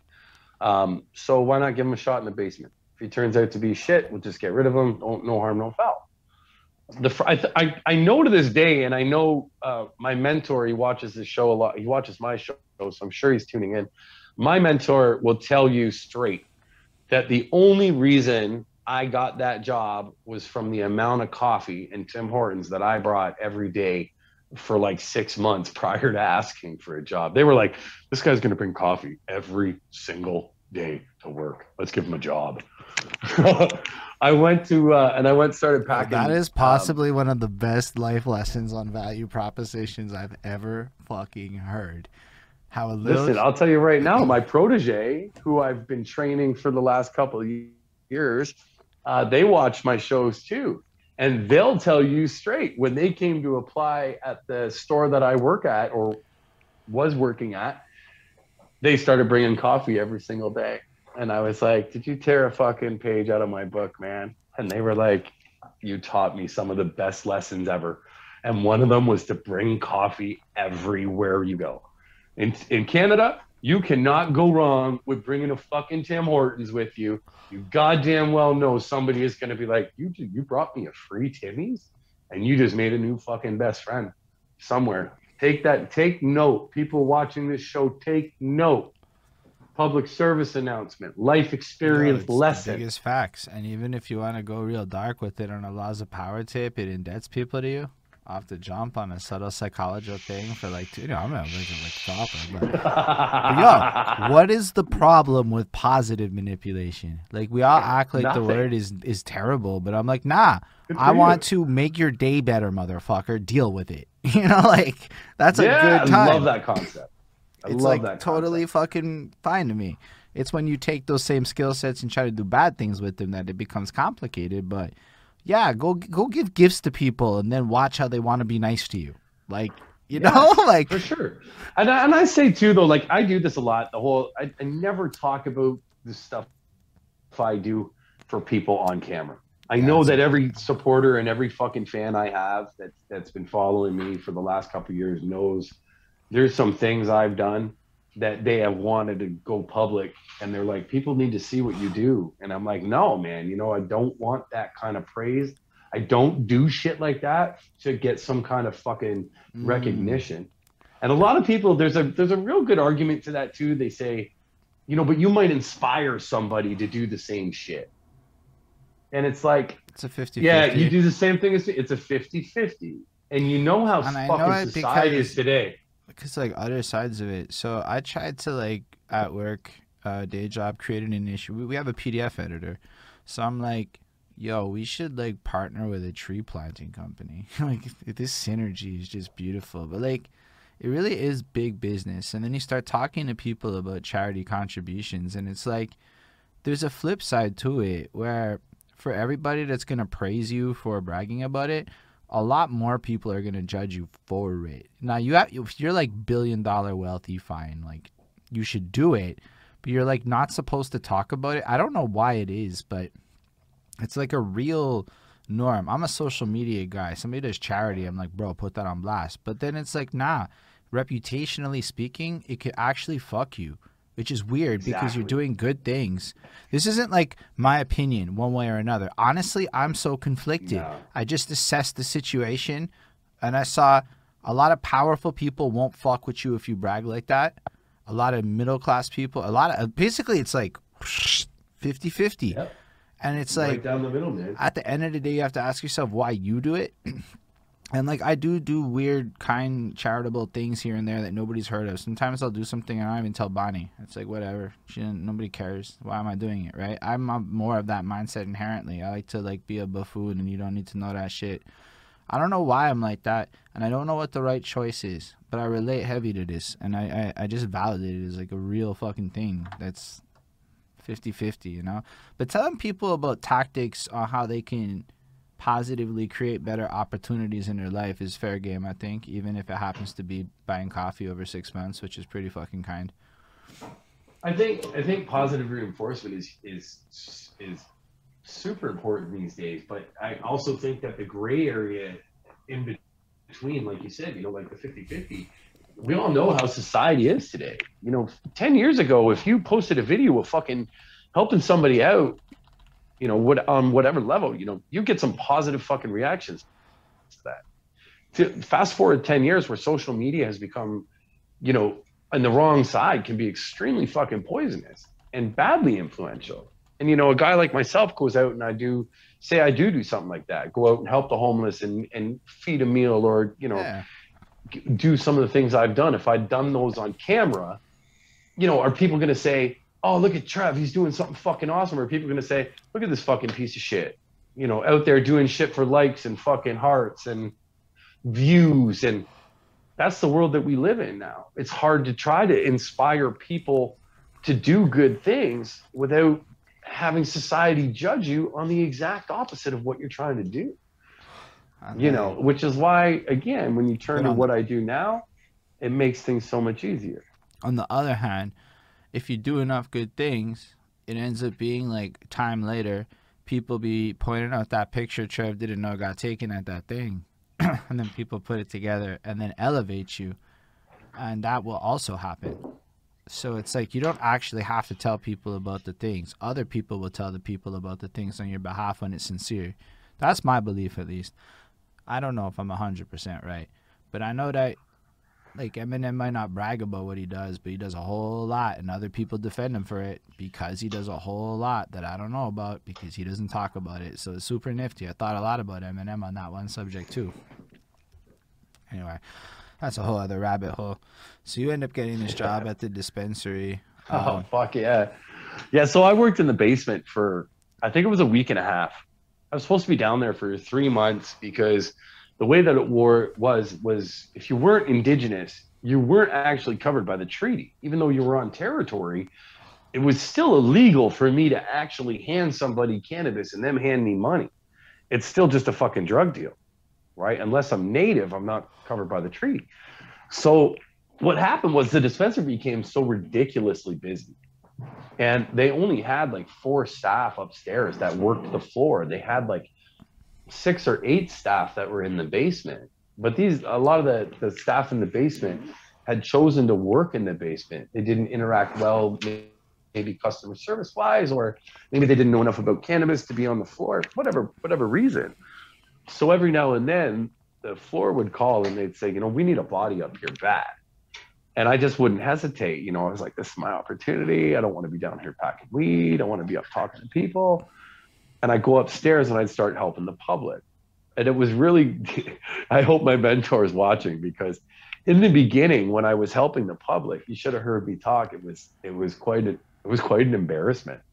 I had an F-bomb, in every other word in sentences, trying to talk to customers. Oh, this weed's the shit, bro. Wait till you try this. It'll blow your fucking head off. You're going to be stoked. And people really loved my energy, but there was certainly some clientele that were like, wow, man, this guy's just a bit too much. Mm. And so my mentor, who at the time was was our floor manager, he was looking over me going, Trevor is fantastic with people. We just need to mold him a little bit more for this kind of environment. And so they sat me down and they were like, okay, man, this is, what do you want to do with your career? Like if you're going to work here and work on the floor and work with our public, we need to refine you a little bit, man. Like people are coming in to see you, and then they hear you talk and it's a whole different thing. And so right away we shaved a few words out of my vocabulary, and not just swear words. Like I didn't use the word weed anymore. I didn't use marijuana. It was onto cannabis and flour, and it wasn't wax and butter. It was concentrates and shatter and live resin. My mentor took a couple of days to really define my vocab so that I would be a better salesman on the floor. My customer service was great, and my knowledge for cannabis, for basic cannabis, was inspiring, right? And so they took that and they rolled with it. And now the one thing that we had that was different was we had a cannabis testing lab on site that was viewable to the public. And we had this one girl, and she worked in there, and she was the only one that knew how to run the lab equipment. She was the only one trained and educated to do it. And she got worked to the bone. And just one day I was just kind of looking at it and I was like, that looks like a really cool job. And so I asked her to train me in the lab equipment and microscopes and, molds, mites, impurities, and starting to get into the biology of cannabis and start breaking it down to terpenes and what terpenes should have certain effects. And this was something that me and her like just kind of did together. Yeah. The store hadn't really embarked on quite that in depth of things yet. And of course, my mentor, who's, if you think I love science, this guy's, oof, he's the science guy. And so, he was running the store now. He was the whole store manager, but he would love coming into the lab to see what we had, what we were learning and what was new and what was going on. And so they'd taken me off the floor, sales floor as full time, and they'd allow me to be a full time lab technician. But as I started studying more about the fundamentals of cannabis and the breakdowns of it, I started learning so much about the medicinal benefits. And it was literally blowing my mind. The stuff that I was reading and the research that was available to me because of where I was working. The building that I worked in was well known as one of Canada's best top medicinal houses, on territory. I think they were ranked number one for like a year, right? And having that as your, as your backing, there, it opened so many doors. I was on the phone with guys from Israel, and we were on the phone with guys from Colorado, and we were just learning from each other. And then I started studying treatments and ailments. The house that I worked at, we call them houses. The dispensary that I worked at had a membership program. So when you came in to do business, you had to fill out a genuine, general information, your name. You can put a fake name. We didn't give a shit, right? What city you were reigning in from for demographics, your real birth date, and anything that you may have been coming in medicinally that you were trying to get some help with, whether it was arthritis, ADHD, fucking anxiety, depression. I mean, you name it. It was on these papers. MS, Parkinson's, fucking. And then I hit the first one that was cancer. And I was like, wow. I'm like, you're combating cancer. And they were like, yeah. And I was like, this is, for me, it really hits you hard that you're working behind the counter of a retail store, but somebody's literally just come to you for advice on how to save their life. And it was like, oh, I don't have enough information to be able to help you with that. But it was like an inspiration, like right there, I needed to know, right? I'd heard rumors. There was a product that, was known to combat cancer. For me, I was still sitting on the stigmatic side that said, sounds too good to be true. It probably fucking is. There's no way you can tell me I can fucking beat cancer with weed, was kind of what was rattling inside my brain. And so I started looking into it, and I was quickly, I stumbled across what we now know as RSO, or Rick Simpson oil, and all what really astonished me was how much information was readily available on all types of the internet, with so much screening and censorship we see and how they try to bury so many real truths. You'd think that if cancer was as easy to cure as growing a plant in my backyard, soaking it in alcohol for a few days, boiling it, and then consuming it, and that's going to cure my cancer? Right? Let that rattle around in modern day. Well, it just sounds way too good to be true. I think it's because people act like there isn't weed research. I read this fascinating book that described why, a history of weed in America, and to this day, it's not like you can just go research weed at U.S. institutions the way that you can research weed anywhere else in the world. So I believe it's still a federal one-class drug. I believe there's still one university in the entire country that's authorized to do what's considered legitimate research by the CDC and all them. So basically, the only country that allegedly counts at a global scale is not having any independent research, any kind of research. There's no research on weed. So the rest of the world is proving shit left, right, and center, but the States. So, I mean, I know it's changed in the last little bit and it's loosening up and whatever, but we're talking until 2015, no problem. And That would be, I think, why people don't care, because the U.S. didn't put out anything. It's crazy when you think about how much the US leads like on that level on influence, because all of I've worked with, and I'm very proud to say this, you know, you can get into the details if you want. I do. Um, but I've worked with teams of doctors, like conference calls with doctors from Colorado, BC, fucking Israel, and England, and all of. I'm sitting on this panel with all these fucking doctors, and they're all talking, and they're like, "Well, what do you think?" And I'm like, "I think that I've been sitting in a fucking medicinal dispensary for 3 years studying my ass off, and I'm sitting in a room full of recognized and esteemed doctors, and I'm too fucking afraid to say a goddamn word." That's what I'm thinking, right? I I'll never stake claim to producing the products that I teach about, but through reading, research, and hands-on with the customer base that we had at the store, I think when I left that store, they had 56 or close to 60,000 registered customers, members. Now you got to think, with every member, they filled out a membership card. So you know With that every that kind card, of data is they filled out crazy. what they were suffering from. What the fuck? You have no idea how raw that data was that we collected over a 2.5 year period through customer base. So you're Stefan, and you're suffering from arthritis and depression and anxiety, and you start coming to that store and you use your membership card on every purchase. Your purchase now ties into our database that's now collecting what you've been using to combat those things. Now, if my fucking system sees that you purchase the same thing over and over, I now, the system now collects that data and says, product A is clearly successful for ailment X with patient BCA. Now do that on a 60,000 fucking client You just scale described data.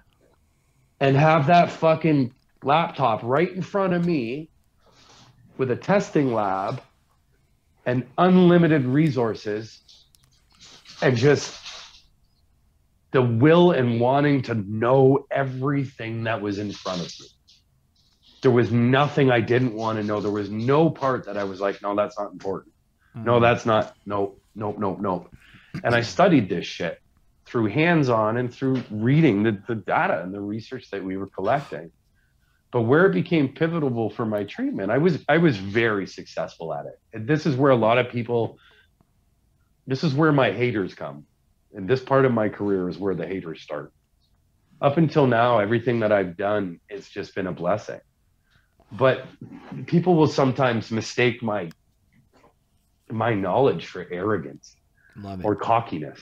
I feel that. And it's so hard as a teacher and an educator and a healer to find a balance between sharing your knowledge, re-educating those who think they're already knowledge, educating those that have zero knowledge at all, and trying to get people to recognize that without sounding cocky or arrogant or conceited, that you literally were part of the breaking movement of cancer treatment for what we know today. But who are you? Well, I'm fucking Trev Jones, the ex-con, old criminal, bud tender, pot connoisseur. Right. So like the credibility, is certainly difficult, or it was at the time. And especially it's even more difficult to not come across conceited or arrogant. Really heavy, man. When you're trying to teach this, and not just teach it to, in my case, not in my newest position, but in my case over the years to my coworkers. Even more, you'd be surprised, the hardest ones to teach are your loved ones. And then of course, complete strangers through videos and workshops and classrooms and all the work that I've done over the years, and still try to look like you're and remain that humble without portraying that kind of arrogance and conceitedness. It's certainly where people come and say, he thinks he fucking knows everything. No, I never claim to know everything. Do I claim to know an awful fucking lot?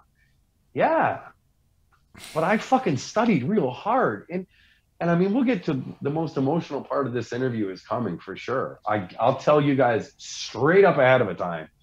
I will break down in tears twice in this interview because there has never been a time I've been able to talk about these two experiences and been able to hold my emotion back where I didn't cry.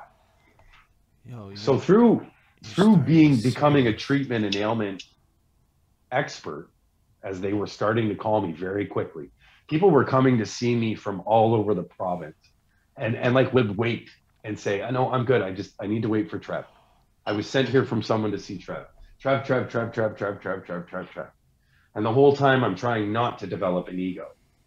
But something deep inside of me is thinking, fuck, you really did it, man. You made it. Inside, you're thinking, you really have become successful in what it is that you've set out to do. You know, and now it's about teaching. So while all this was going on, I stumbled across this Rick Simpson treatment. And it was something we offered out of the store. Rick Simpson oil, in the short and gist of it, in layman terms, is a full spectrum extract. And it's a high dose of THC and all full cannabinoids, et cetera, et cetera. Here's the most layman terms I can put for anybody on the planet. High concentrated dosages of THC will eradicate cancer cells on a molecular level. That is fucking science. It's not conspiracy. It's not some bullshit. It's fucking fact. It's just, and you can look that up. You can research it. You can look at fucking hundreds of testimonials, or I can just tell you something. And so through the Rick Simpson, thanks, man. I got my stagehand serving me dinner while I'm still in an interview because he knows I have another show coming up right after this one. He's trying to feed me. I love this guy. So I found out that Rick Simpson oil on its own, the Rick Simpson formulation, through the research that I'd collected myself, was primitive. It was, for lack of better terms, it was beginner stuff. We are now, I'm talking now about past legalization. Legalization did a couple things for us. It didn't just open the fucking doors for us to smoke weed on the fucking street openly and not get arrested. I mean, amen for that, right? But what it also did was open a fucking gazillion doors and opportunities for Silicon Valley and researchers and doctors to come forward and not have to fucking study, you know, in closed doors in fear of being arrested or prosecuted. We can now come public and go share every fucking thing that we knew with everybody everywhere. And then we had fucking geeks and I call you geeks because you're my boys. We had geeks in Silicon Valley starting to produce fucking equipment and technology that enabled us to take what we already knew and make it fucking science and make it factual and make it undisputable, right? And so through all this, we found out it was the same with the Rick Simpson treatment. The Rick Simpson treatment on its own is, yes, it can be successful, but it wasn't successful enough for me. I knew that we could improve it. And that was a very cocky and bold statement for two fucking potheads sitting in a fucking lab in a territory in Alderville who don't have any doctoral or science or medical backgrounds at all. We were just enthusiasts and activists that had research and data available to us and products, endless fucking products that we could look into and research. All in all, it ended with Rick Simpson oil by itself wasn't enough. People, cancer patients and clients that we had were still dying. And that wasn't working. That wasn't sitting for me. And I was like, no, man, and there's more to this. I know there's more. And I looked into the formulations, and with the help of, like, I don't care if she's watching. I don't care if anybody tells her that I said this. With the help of this batshit crazy loon tune woman who lives on the territory, she's a registered herbologist. She's a lot of things, but she's smart with herbs. And she created, I don't know if she created or she recreated something called a Hockney formulation. And this is an all natural herb formulation, and it had two fucking miracle things that went on with it. One, it helps expunge toxins out of the body at an exceptional rate. When you start eradicating cancer cells, toxins start to build up in the body, dead cancer cells. If you don't get them out fast enough, fuck, you can lose a patient from going toxic faster than you could lose them from cancer, right? So she had this formulation that helped expunge those toxins at a great rate. And it had a second benefit. When a cell is attacked by cancer, what can be left behind, and a lot of the cells that are affected in the body are damaged, right? And Western science will put you on a medication to help protect those damaged cells for the rest of your life. The Hockney formulation will actually help repair the human cell back to normal and make it healthy. This was like fucking imperative part of a treatment, right? And I was like, and I couldn't for the life of me figure out, for all the things we knew about CBD. Okay, for those of you that don't know, the two best benefits of CBD, or is it boosts your natural immune system and boosts your natural healing system.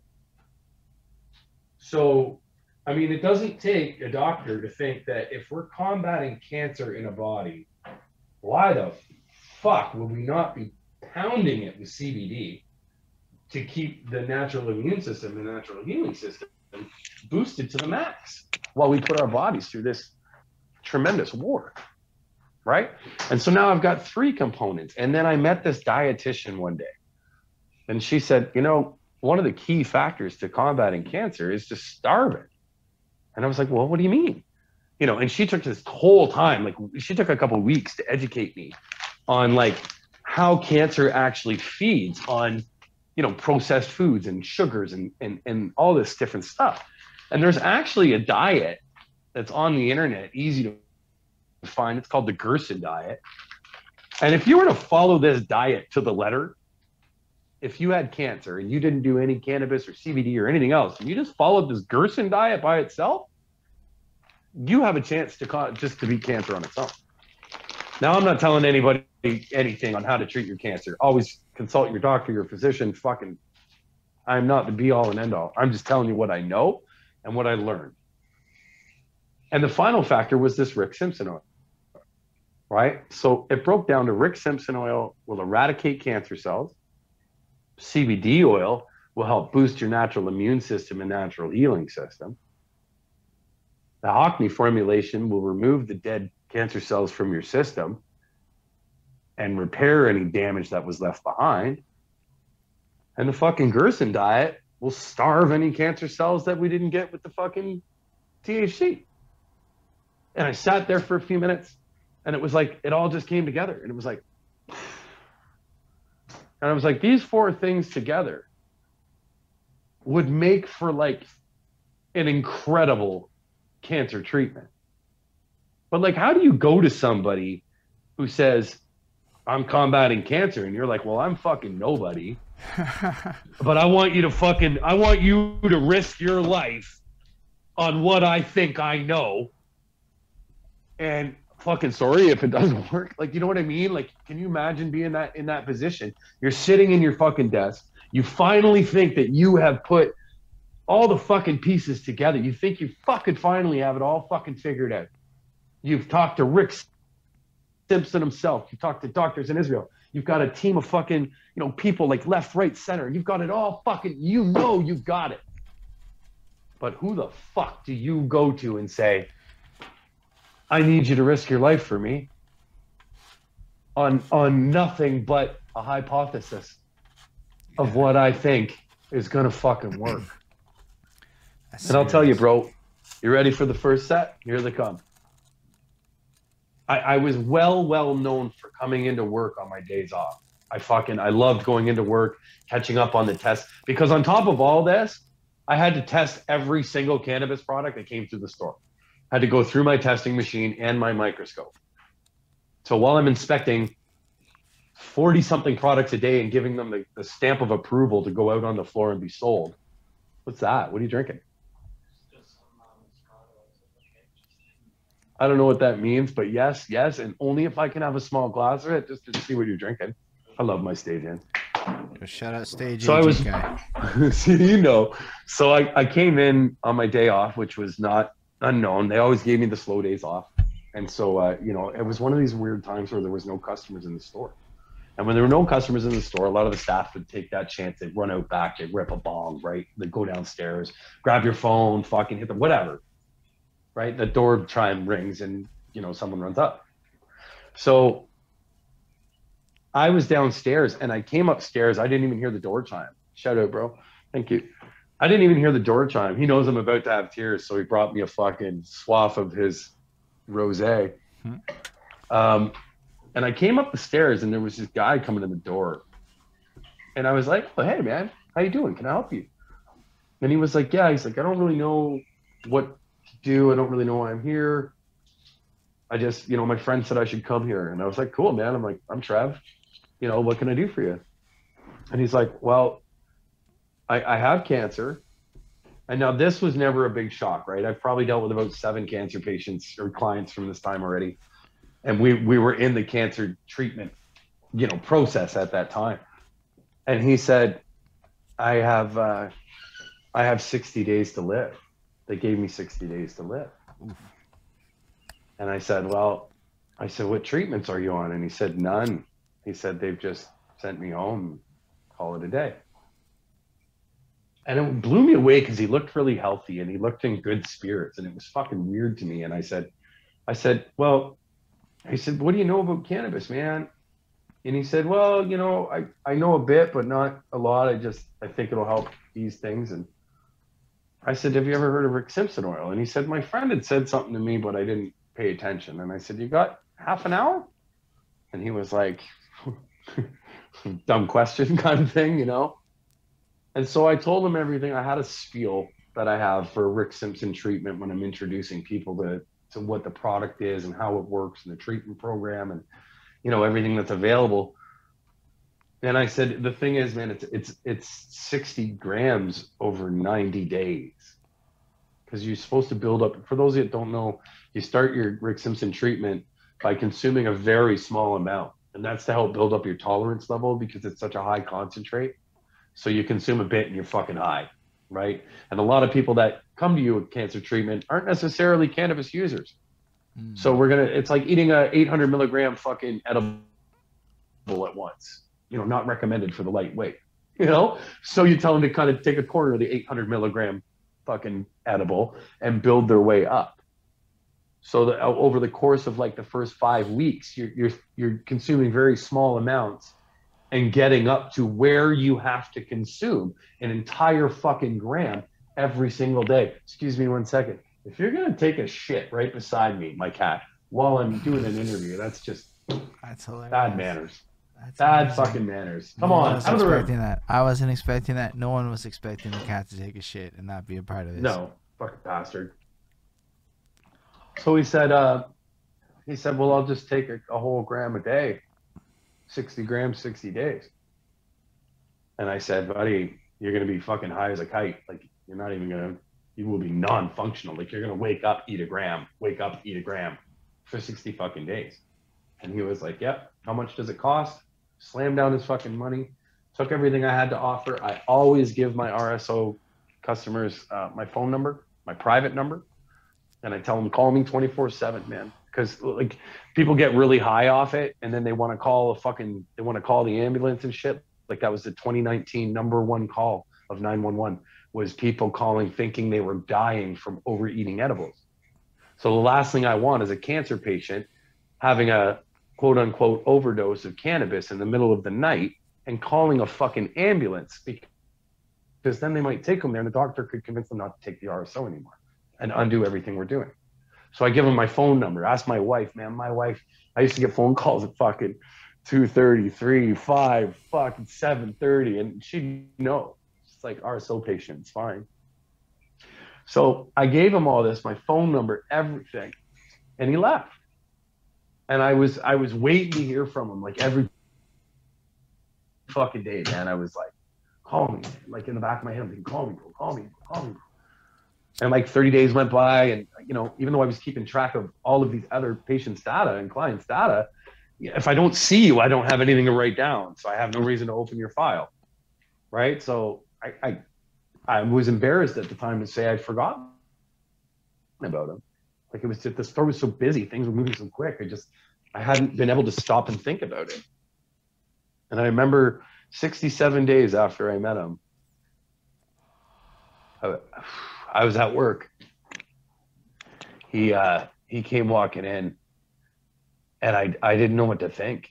I was fucking. So I walked over. He was clutching a piece of paper,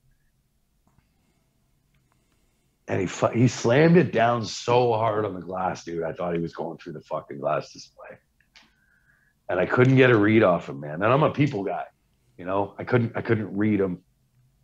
I couldn't tell if he was about to slap me and tell me everything was a waste of time. But he looked me dead in my eyes, man. And he said, "You saved my life." And I said, "What?" And he said, "I'm cancer free." And I was like I was just no words. And he started crying, and I couldn't help it. I started crying. He said, I'm cancer free. You saved my life. I'm alive because of you. And he had his fucking doctor scores, his test scores. And they made him go back 3 times over 4 days because they didn't believe it. Because he went from such a high PSA score that he was going to drop dead in 60 days or less to 67 days later, he was not only alive, he was fucking cancer free. And so he was like, we had a moment, man. Like, fuck, did we ever have a moment? We balled it out. He's 54. He was 54. He'd be 58 today. He's still alive. He's 58 today. And he'd come into the store once a week and tell him, just wouldn't buy fuck all, man. Just to tell me he was still here and everything was great. And we did a live interview with him. And I wasn't even like I'd never done an interview before in my life. I'd never even done a video. My store wanted to interview him, but he said he would only do the interview if it was me that did the interview. And I blew it, bro. Knowing where we are today and what we both do and how we both interview people, I'm so glad I can't find that interview, because it was fucking choppy. It was so bad. But he used to check in with me right up until I left the store. I lost all his information when I left that store.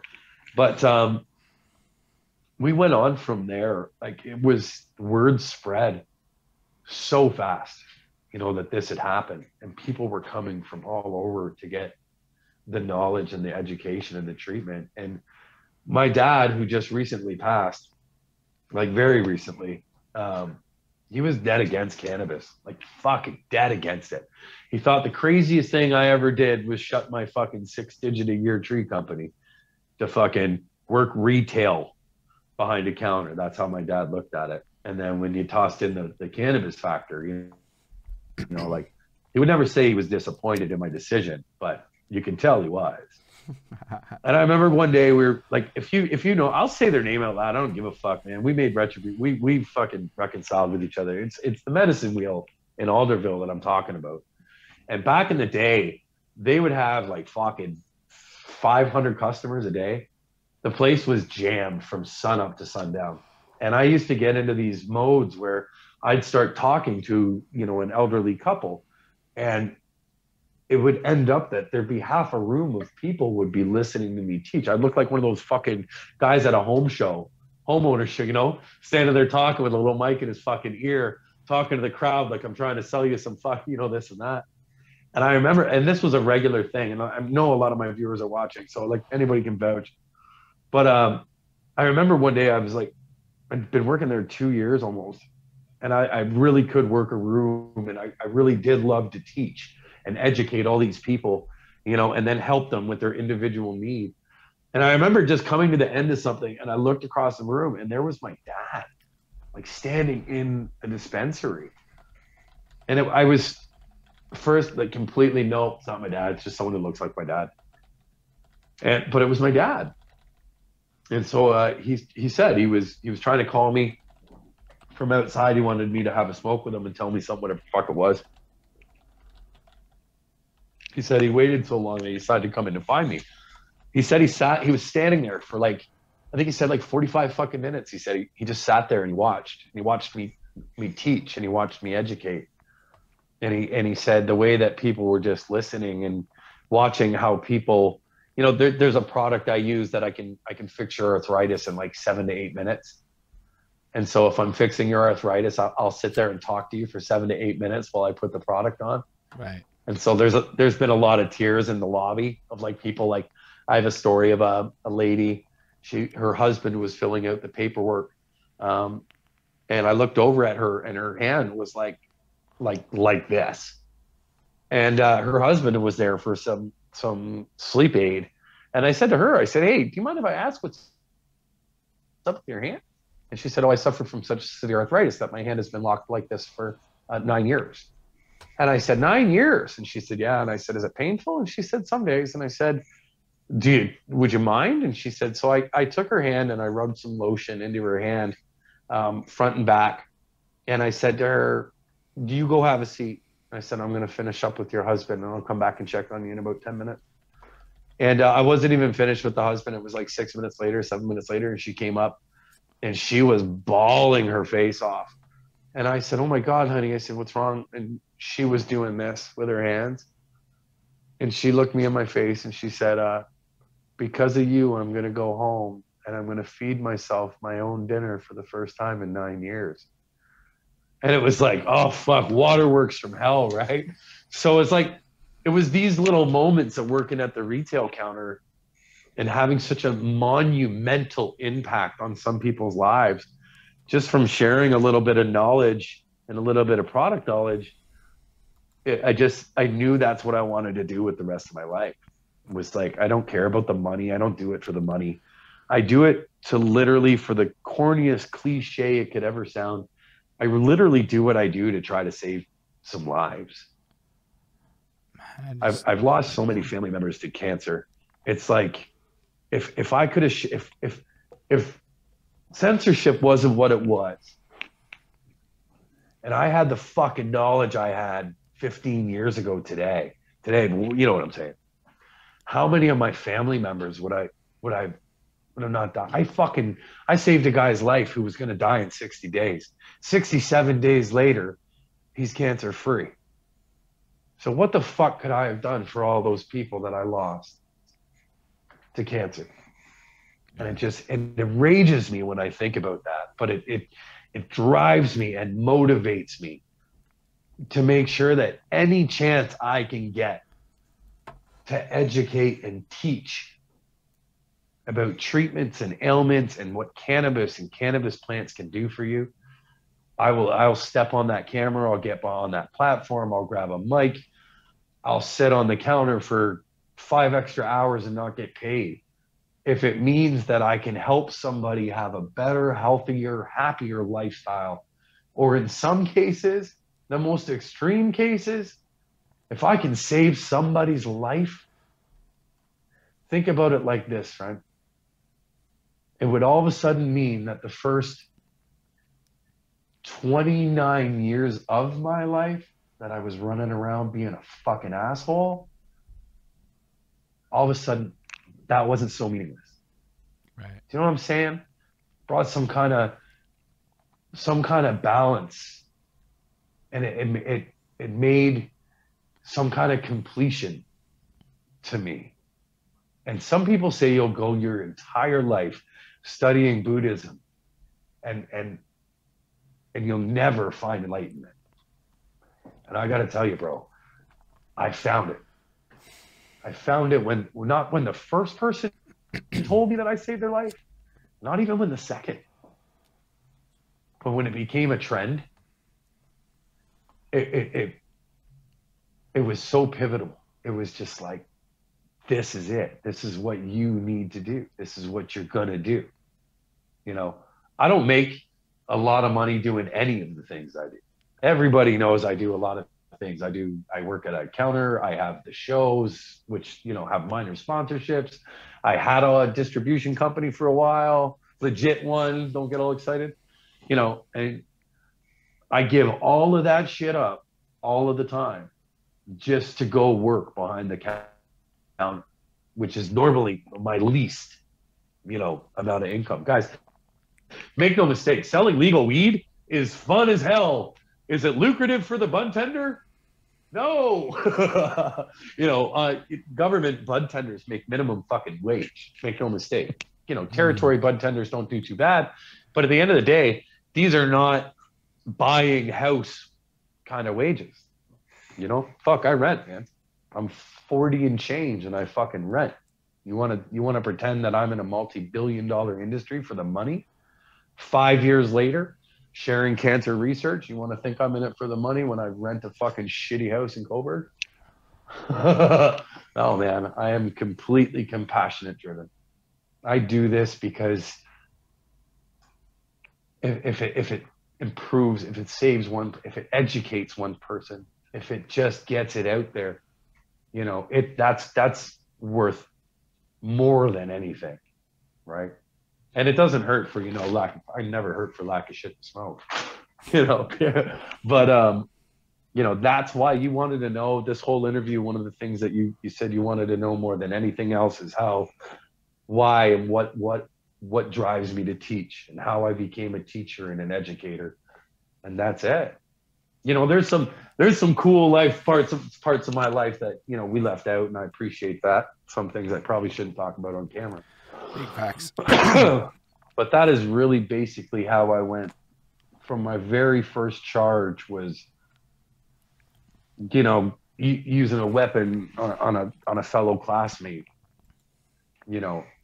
and then in turn, fast forward 30 something years later, and I'm out here just spreading peace, love, and trying to get the good word of the good education and help people and just try to guide people on the right path and make sure that people don't have to go through all the bullshit and shit I went through to try to find their calling or their success.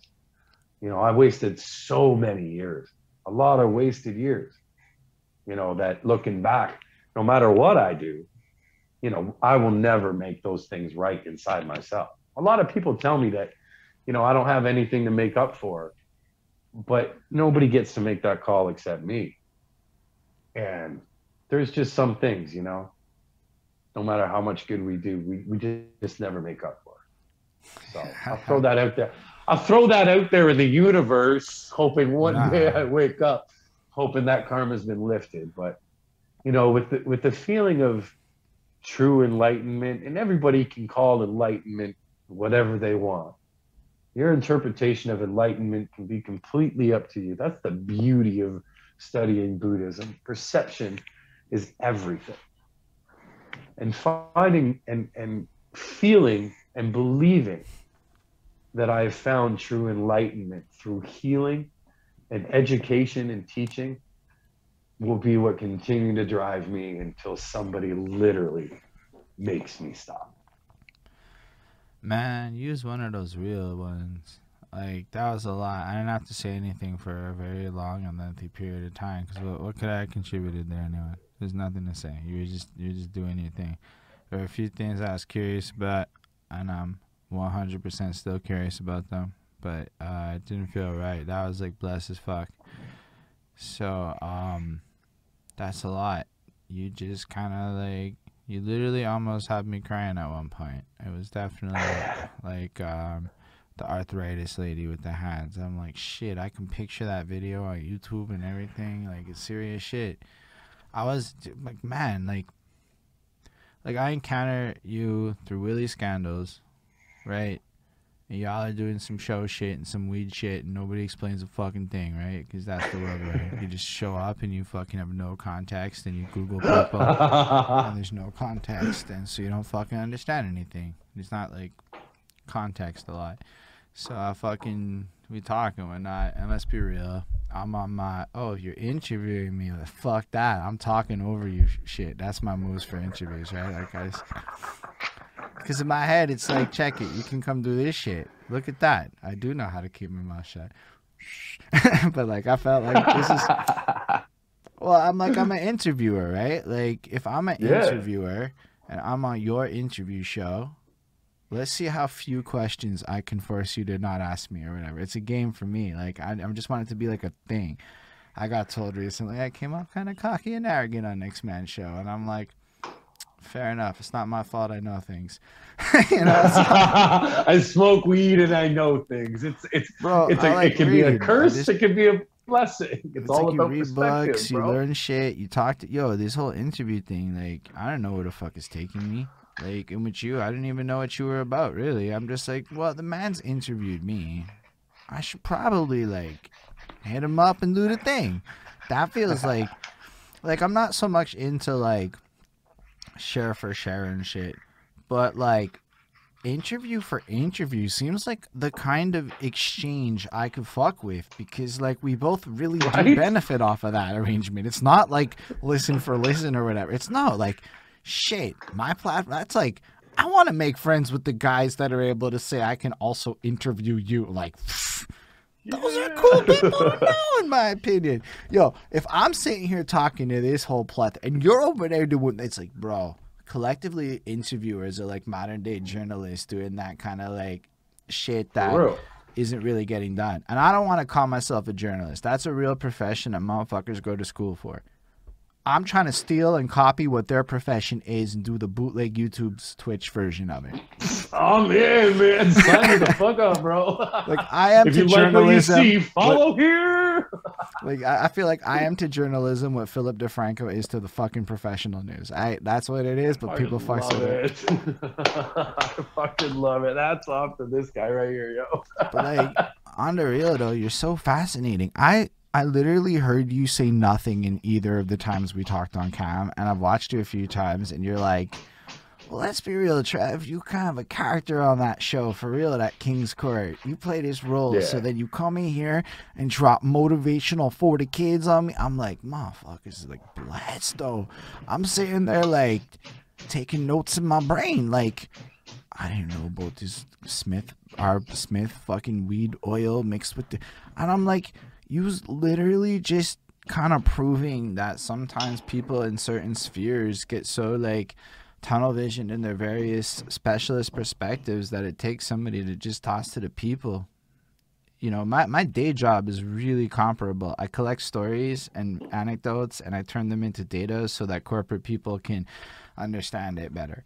Right? So that's a lot of what I do. So it's kind of comparable to that role that you played where you captured a lot of stories and then you were able to in turn take what is actually happening in the world and give that back to people and meet them in that middle. Yo, this valuable role, like such a valuable role in life, for real. Like, I don't know how much I can even say. Like, just thanks, man. Like if I understand correctly, you bypassed the tycoon that is America in the science field of weed and became part of a pivotal team of people that post-legalization leveraged your research and data to push technology and things further to create a cycle of positive growth in weed research that is ultimately going to save lives. And you are smack dead in the middle of that revolution of weed that kind of got tied into Canadian legalization. Yeah, you pretty much... Wow. I don't think I can sum that up any better. Yeah, you nailed it there, bro. Wow, like y'all know what that's like. This makes you kind of like a modern day hero and shit, like a hero, not like a fake hero. You know, because you followed it up with, and bro, I don't even make money on this shit for real. I get weed, but I don't even make money. I just do it for the love of it. Like, bro, you're the guy that they make movies out of. I mean, when you look at my career for the last 5 years. Like ever since I stepped onto the retail market of cannabis. Make no mistake, motherfuckers, I've been selling weed for 3.5 decades, just not legally, right? For the last 5 fucking years, I've seen the retail side and the wholesale side, which opened not just that, it was like business, marketing, fucking customer base, demographics. And if you're paying attention to any of this shit, you know, that's how you become successful. If you want to be successful in your environment, pay the fuck attention. Pay attention to what's going on around you. Right? It's big time knowledge nuggets. Oh man, I can't be any more real about that. Like I would still just be a bud tender or packing in the basement if I didn't absorb what was going on around me. Right? And it's true. I don't do this for the money. And the real reason I do it is just to educate, just to help, just to man, if half the people could have the knowledge of treatment and ailments through natural herbs and cannabis, if I could share half the fucking knowledge I have with my friends, like the people I work with, Anna Washburn, fucking God, man, that girl is a pivotal breaking fucking. Okay, you ready for the second set of tears? Yeah. Through the RSO treatment program, we stuck to that regimen, right? It was this. This is what we knew. This is what we knew. What we didn't know, I lost a client after like, it was like 5 days. They came to me on fucking Thursday and they died on Tuesday. I never had anything happen so fast. It was, and the husband called me, you know, they left behind some kids, and we kept losing like to certain cancer. And I was chalking it up to like, we weren't getting to it fast enough, you know, like it was progressed. The problem with cannabis cancer treatment is like, without help from a doctor, without a doctor pushing their patient to come see you, most of the time the patient comes, and the most of the time we hear is, there's nothing left to do. They've sent me home. Western science is done. They've given up. I'm palliative. You know, and now being, again, is this cocky or is this confident? When I look a patient in the face and I say, what if I told you they're wrong?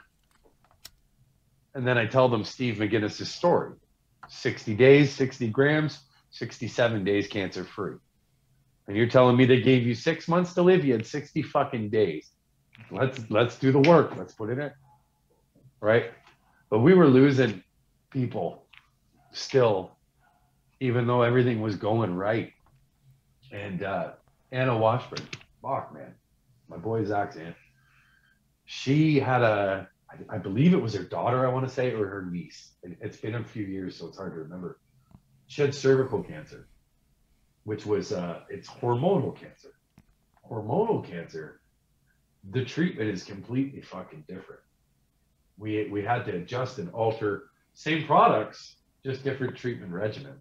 And we never would have known this if it wasn't for Anna Washburn and her continued like doors shut in her face. And she was like, no, you ain't shutting that door. My fucking foot's coming through it. You know, like people tried to cut her off from shit. And she was like, no, hell no. You know, they tried to side, like keep her quiet, and like, nope. You know what I mean? And like together we were like, she had so much fucking knowledge to share and like no way to share it. Right. And I was like a megaphone for her. She could tell me shit. And I was just like, fucking, you know, and thanks to Anna, we stopped losing people the way we were. We had no explanation. We were doing everything right. You know, the fucking diet, the fucking treatment, we had it all, but they were just still dying. And Anna fucking made the breakthrough through like 24-hour fucking reading and looking and searching. And Anna made a breakthrough for treating hormonal cancers different than regular hormonal cancers. So fuck, big fucking shout out to her. She watches my show sometimes, so I hope she's watching, because that woman, I mean, she's like me. Except she's even more humble than me, because she'd never stand on a camera. You know, she did everything she does so compassionately driven. She creates infused coffee bites that are for continued treatment after cancer treatment. And she donates all of this shit. She's fucking amazing. Huge shout out. Okay, that's it. I'm done with the tears. Twice in 3 hours? Jeez. Yeah, serious. But we've been able to help so many people and save so many people since then. And what we were able to do, I don't work directly with the Kelly's Green Lounge anymore, But for the period I was with Kelly's Green Lounge, I mean, even the education that we were able to get out through that platform, and the educators that came together and educated on that platform, you know, the concept was fucking brilliant. You know, the delivery in the end maybe, but the concept of having all these educators together in one group was like everything I was doing 3 years ago. You know, when I was on conference calls and calling fucking other countries at 3 a.m, because that was the time difference, to try to get someone on the phone that could tell me what happened. But you know what I'm saying?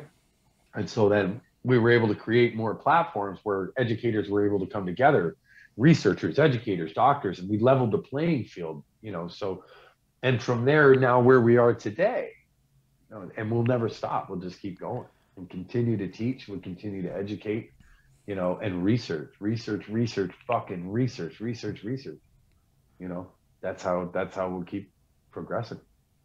All right, so Willie wants to drop a Willie bomb on you. Oh, you motherfucker! I didn't see. I can't. I just want the people to know.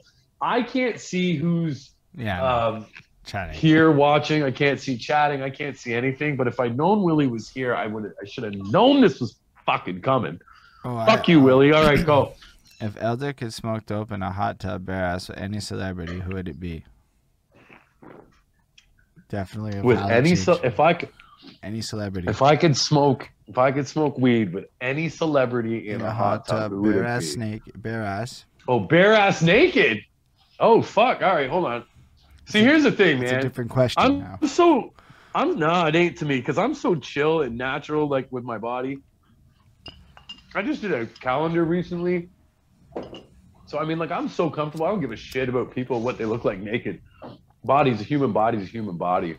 So I mean, for me, it's going to be more like, who's going to be chill enough with me to sit naked and not let that interfere with our fucking session, bro? Right? Anytime, because Trev. like anytime. I don't know. I'm still thinking, man. I'm stalling, bro. But yo, I would love to know which celebrity that you would do it. But now you've made me curious about who the fuck would get naked with you in a hot tub in a non-weird way. That is such a fascinating way to twist this question. Willie, your bomb was great. I would have to go with, and it's only because I've smoked dope with him before, and it was fucking chill as fuck. No, okay, no, I've done that already. I'm gonna go with. I can't even wait. Fuck, man. It'd have to be Willie Nelson, bro, for two reasons. One, that motherfucker is so wrinkly and old that you'd never notice if he was fucking naked or not. Anyways, he looked the same. Right.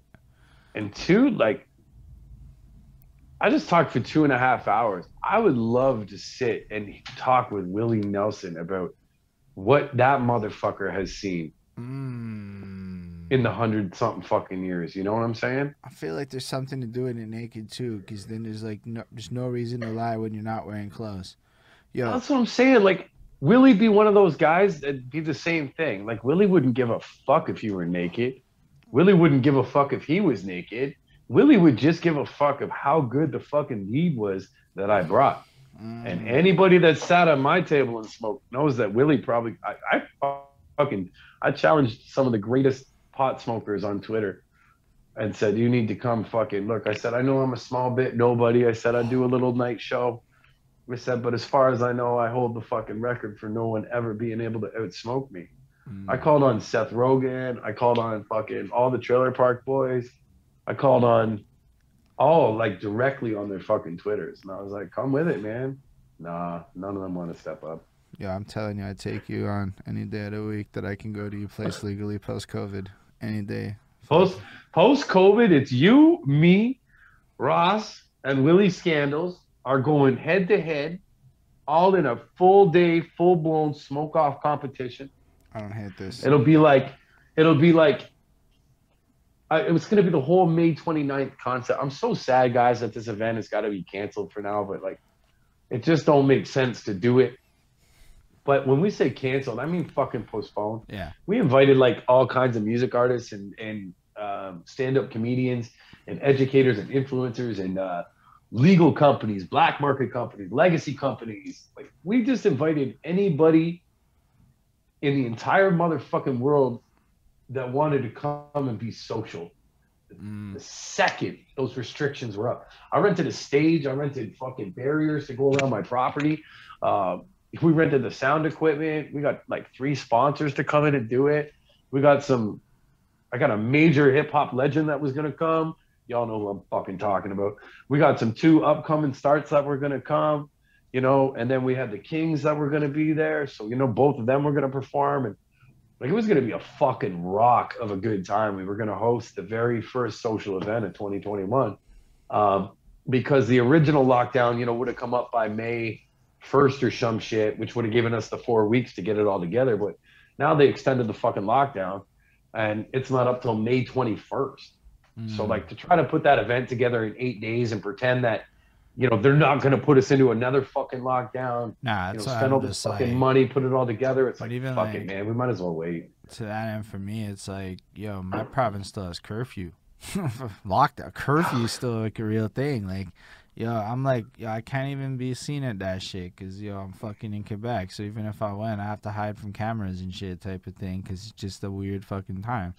That's where I'm at with it, which is, so it's like when post-COVID's done, bro, anytime, man. And it's simple fucking things, you know? Like once the I'm putting this out there right now for all of your fans, followers, and watchers, all my fans, followers, and watchers, and wherever this fucking interview ends up on whatever motherfucking platform, let it be known that Trev Elder of Cannabis Jones invited all y'all motherfuckers up to my place, my property, cannabis to be provided.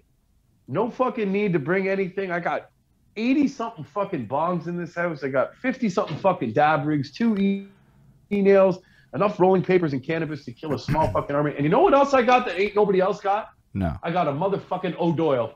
What the fuck's an right? O'Doyle?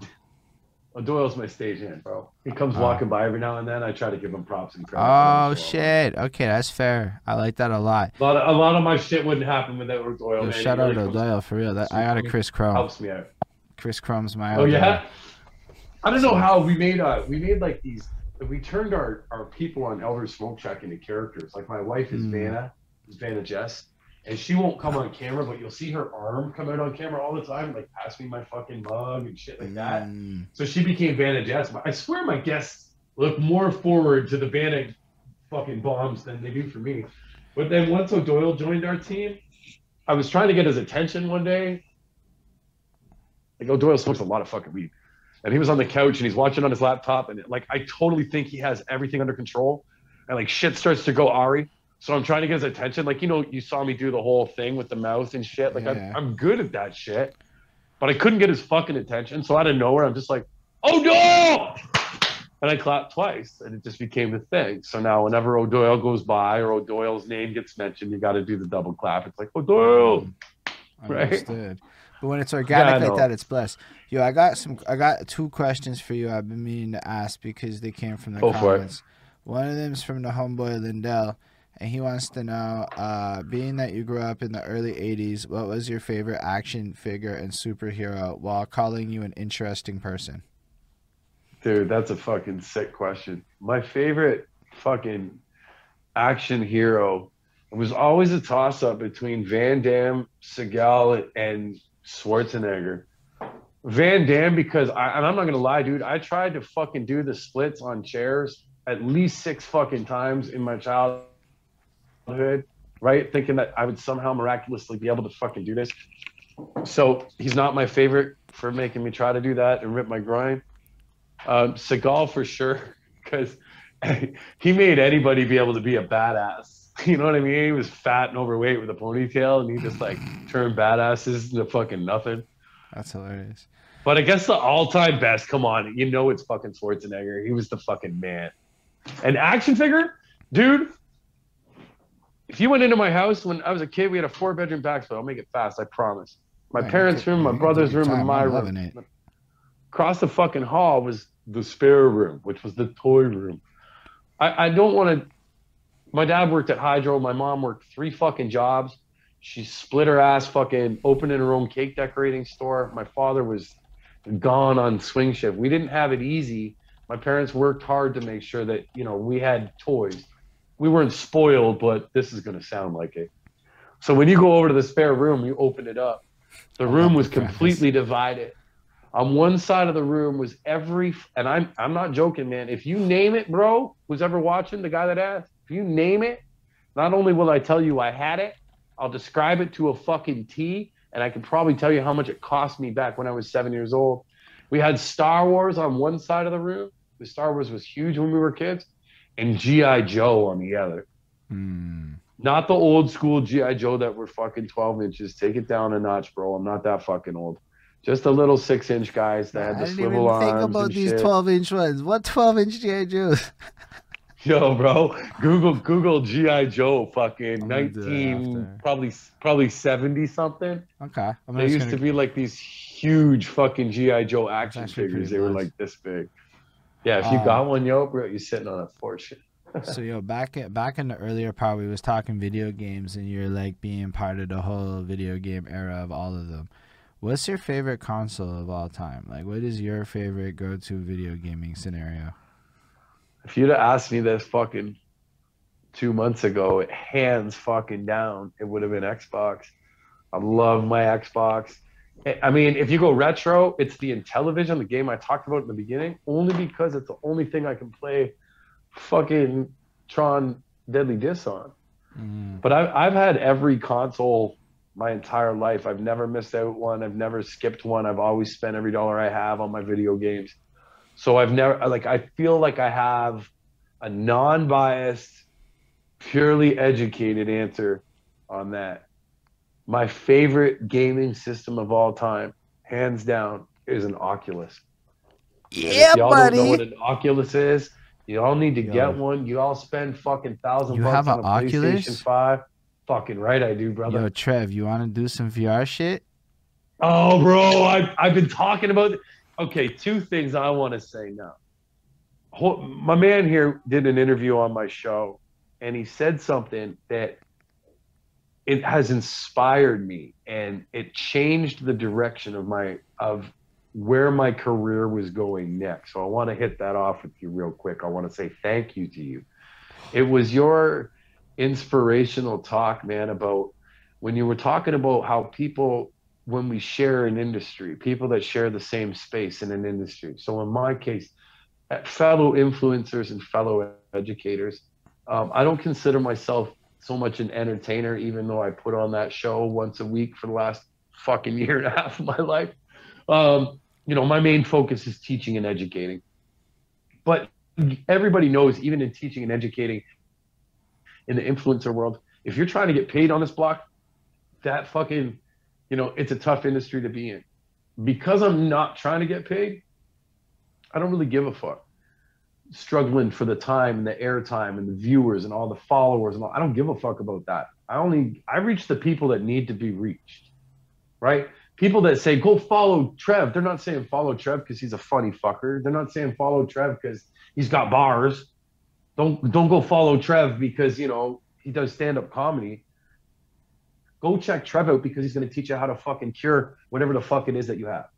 We might have some laughs along the way, but that's why people come to follow me, you know? So what you said about people in the same industry competing with each other for followers, that hit home with me, man. Like, you have no idea. It was like, because I look at our Instagrams and our Twitches and our Facebooks, and I look how the world is judged by likes. Like, let's be honest, man, we get paid up here on camera by how many viewers and likes and subscriptions we get, because then that's when the sponsorship money comes and blah, blah, blah, blah, blah, all the way down. So the competition can get fucking real. Competing for airtime and followers can get fucking real. This guy underneath, I don't know where you all look, where I come up on the screen, but he's underneath me. This guy, side of you. this guy said the most brilliant fucking thing I've ever heard. Why are we working against each other and competing when we should be working together? The way you describe, you know, like throwing Spotify's on fucking repeat for your boys while you're fucking sleeping and shit, I've been doing that ever since. It was a fucking most simplistic, smartest fucking thing I've ever heard. But you took it to a level that I wanted to take my level to, my industry to. We're like, we all need to work together. I had a show that was on at the same time as Willie's. And I was like, okay, I'm no longer putting that show on that day of the week at that time. Fuck it. That's Willie's time. That's Willie's slot. Right? Why do I want to make my followers try to pick where they need to be at 9 p.m. on a fucking Friday? That's dumb, especially since me and Willie are fucking friends. That's so counterproductive to both of our fucking careers. It didn't make any sense. Yeah, I swear. I So try my new hard inspiration- not to do Friday night shit, or at least be done by like 8:30 latest.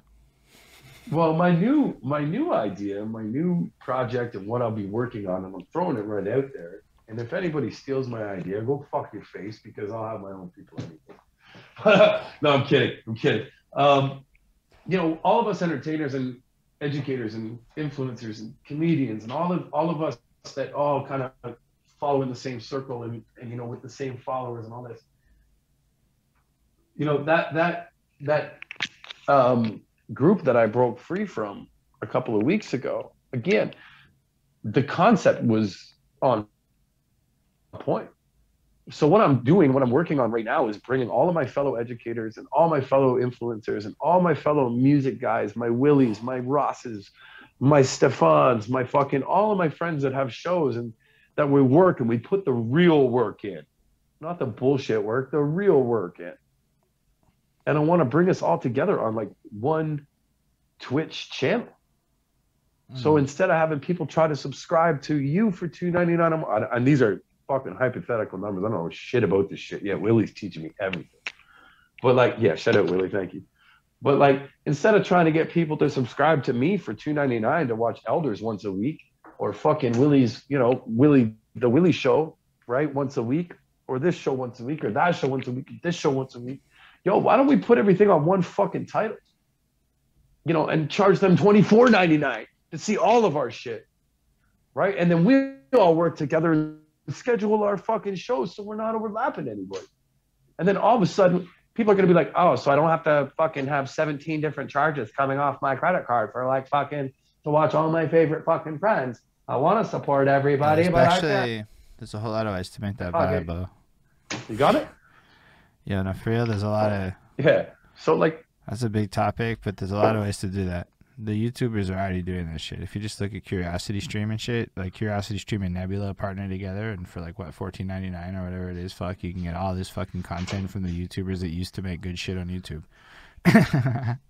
yeah, see, I need to be in that club, bro. That's the club I'm trying to be in. I'm always late to the game. I'm old. No, bro. but it's like you're not actually though. Like honestly, this is still inception stage. But let's say you take it to a Altspace VR, and like instead of focusing on like that, because yo, it's I don't know. Man. VR's next thing.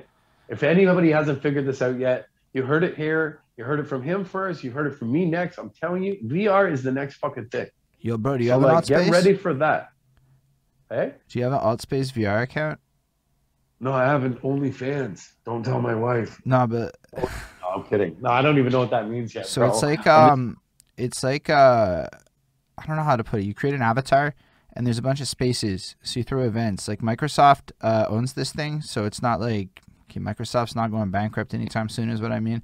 So like, it's not a terrible place to fuck around with.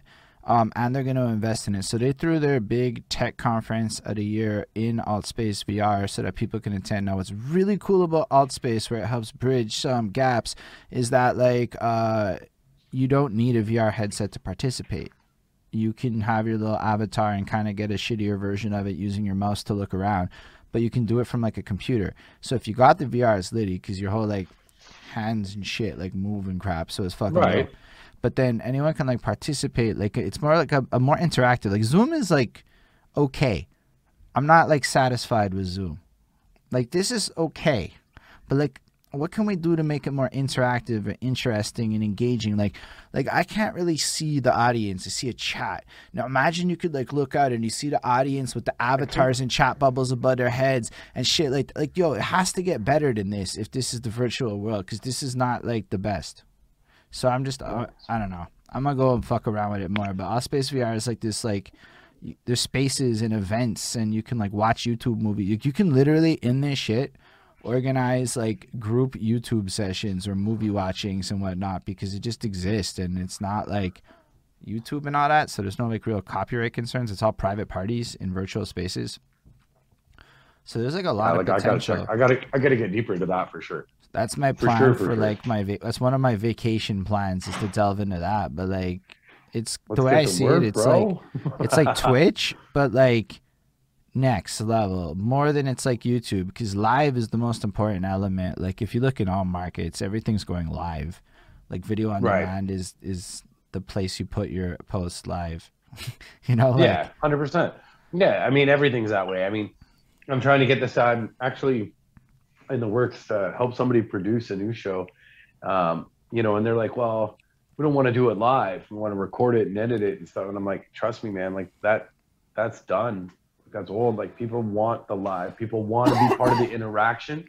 The same time that you know that but part it's of the even audience interaction is part of what makes what we do with the live but let's so go like a whole good. other direction with that. Y'all must have heard across the way that like company after company, media conglomerates were dying on YouTube between like 2017 and 2019. And what happened was is people realized that there's no way to make back the money on this content. They took a lot of investor money and they made all this beautiful high budget edited, but whatever. But the profit difference between the low budget produced shit and the high budget shit did not justify the increase in production value. So you're seeing it now in even things like Battle Rap with COVID. They now have a subscription app for URL, like the Battle Rap League. And it's more profitable for everybody involved to do a lot of smaller scale, at least for now. But like, and I'm just kind of talking a bit out of my ass, so don't quote me too hard on this. But like it's a lot more profitable to put a lot of low budget 12-person battles. Like what the people in the room are there for the tournament in like a basement, no crowd, no anything. Right. You flood the content with this. It's all pretty good content. Everybody's still doing the thing. Everybody's still watching this shit on YouTube after.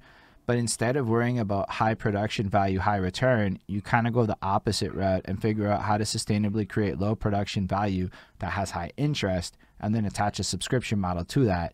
And that's how you go fucking IPOs down the line. Like, Yeah.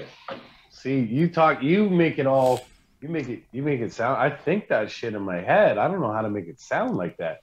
I try to explain that to people. Doesn't help. And I'm like, they don't understand it I'm like, either. well, Like, not that they don't understand, but like, I don't explain it right either. I still just hit a different market, right? And the people who get it, and they don't know if they don't. And it's hard to like fully simplify it, I think. I need to do visual things. So like we're going to make a 24-minute project, a music album. So we're going to use this VR app just to tell a story with avatars in this like setting for free, because it's not going to cost money anyways. And then like at least if you can't picture it, you can watch that and you can be able to picture what the fuck I have in my head a little bit more, because yo, it's pictures. How can you like prove the concepts a little bit, a little proof of concept, a little video here and there, and then like yo, you can screen grab your like OBS adventure, or your Oculus Adventures via OBS. So you just like set the screen grab up and then just need a 2K monitor and you're good. You can capture all of it, and then like things like that, and then people see us doing it and they're like, okay, that's more interesting, right? Like I can picture this now, which is I think the problem is that like yo, even with VR, until I used it, I was like, yo, whatever. But once you play shitty VR games, they're better than like games you played your whole life. Right. Like you just in I love it. my VR, man. Yeah, because you're in it, and that's it. Like, I mean, especially when you hear me talking, like, you know, I've been playing Atari since I was 5 years old. So, like, I went from fucking a little triangle on the screen pushing dots to where I'm pulling a strapped gun off my back, a virtual one, and pulling my bolt out and putting my chain-fed bullets in and pulling my slide back and, you know, no recoil, get down on my knees to crouch. You know, anybody that thinks that that is not like the coolest part of technology and where we're advancing, and if you think that VR is only going to be about video games, well, it's so far from it. Yo, like just you're imagine not in it yet. like yo, they're doing all this voice command shit. So evidently they're gonna be able to hear voice triggers. What I mean by a voice trigger is you rapping your fucking song, just to go back to music is easier for me. You rapping your shit, and then as you say the hook, and you can now have it where it's voice commanded. So if your DJ or whatever delays, it's not like time to like you have to be choreographed. It's when you say the words, but not all the words, just the words in this particular way. It knows, make a holographic dragon appear. And like that's where that'd be shit's so going. cool. And then Yeah, it'll get to yeah. a point where it's like augmented reality and virtual reality all blended together into this weird mesh where like in your room you could see. Anyway, I can picture a lot of pieces, but like how do you put this puzzle together when the people who are running the strings are the music industry, the film industry? Yo, I've actually hit up companies that do music events and they just ignore me and leave me on red and shit, because like who the fuck am I? I'm not a famous anything, right? Like, so I give up on that route. I'm like, I'm not a salesperson. I need a pushier person in my life. But like, yo, welcome. What's up? but you know, I'm that guy. nah, for real though, it's cool though to like see your passion for it and you like seeing it like that, because not a lot of people do. And as more people see where it's going, it's like you create the wave. And I love your like idea of it because it's community driven. Like this doesn't work in like mass scale way. It's more like you're finding 1,000 dope people that you love, that you want to be around, than it is looking for millions of adoration. Like that's scary. But I could deal with 1,000 people in a database. I could handle remembering 1,000 people's worth of shit if I tried. Right. See, I got on our Facebook group only has like 700 people or 600 people, and everybody's like, "Oh, it's not huge." And it's like, but I know every single one of them. You know, like everyone. I do my show here. Shit, like 40 minutes or something like that, you know, and I might only get 100 viewers, or I only might get 190 viewers. I'm just gonna throw it out there. Oh, dude, I you know, my Instagram account gets 500 views a show, and it's like people like, oh, I don't want to sponsor you. You only get 500 views, and it's like, you know what though, those 500 views were like 500 live views. I'm interactive with that audience. I know those people. Those are my friends. Oh, just drop the word concurrent. Just say I had 500. Concurrent. Yeah, that's the word you're missing. Yeah. Just say that word. Okay. You'll act different. If you say you have 500 concurrent viewers, you might have a different reaction than 500 views. No.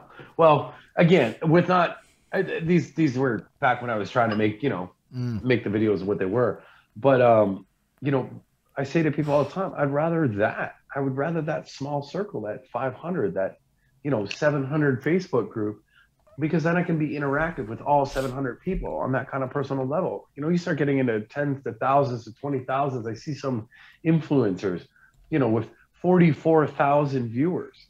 How the fuck are you supposed to interact with 44,000 different fucking people and have a meaningful following? Like, to me, it's... Well, basically, at that point, you have gated followings. That's the reality. Like, I mean, it's not what I want, but it's what I kind of like. You can't really like have your cake and eat it sometimes, right? So if you're very successful in this world, it gets to a point where it really is like people like Ismail Gadamsi, who's there on like every episode, or even this dude DJ Overflow, who inevitably we're gonna go raid. You know why him? Because he keeps coming on through and showing that love, so you kind of get that love back in that way. Or like a Willie Scandals, and as these different people appear in your life, you kind of get that core main group, and then you move them to Discord. So y'all chatting up in the Discord, it becomes almost like you create that private environment that is for the real ones, and then the public environment for those that are just, because you just can't know everybody. But fair. So like there's ways to control the access to you, which is kind of a weird thing to say, but it's also like something that has to be thought about in the public world. Like, yo, I mean, I want to talk to everybody that hates me up, but I don't literally want to just sit there and shoot the shit about nothing all the time, Like, there's got to be like definitions to the rules of etiquette, even just across all of us. It's so weird to just know that like people hit me up and go hi, and I might not respond, and then later on, hi, hey, I'm like, bro, like, what is this? Are you a bot? Are you a human? What's up, bot? Like, I don't know. Hey, have you heard? Did you get your number yet? Yeah. What? Yeah, right? Like, because you don't know now. And you're like, I don't want to talk to you because, and then you're like, am I being a rude asshole? But I don't know. See, I always think too, if your interaction with me starts with hi and like nothing, like that's it, 2 letters. I mean, come on, put some work in. Give me something to work with here, Hi.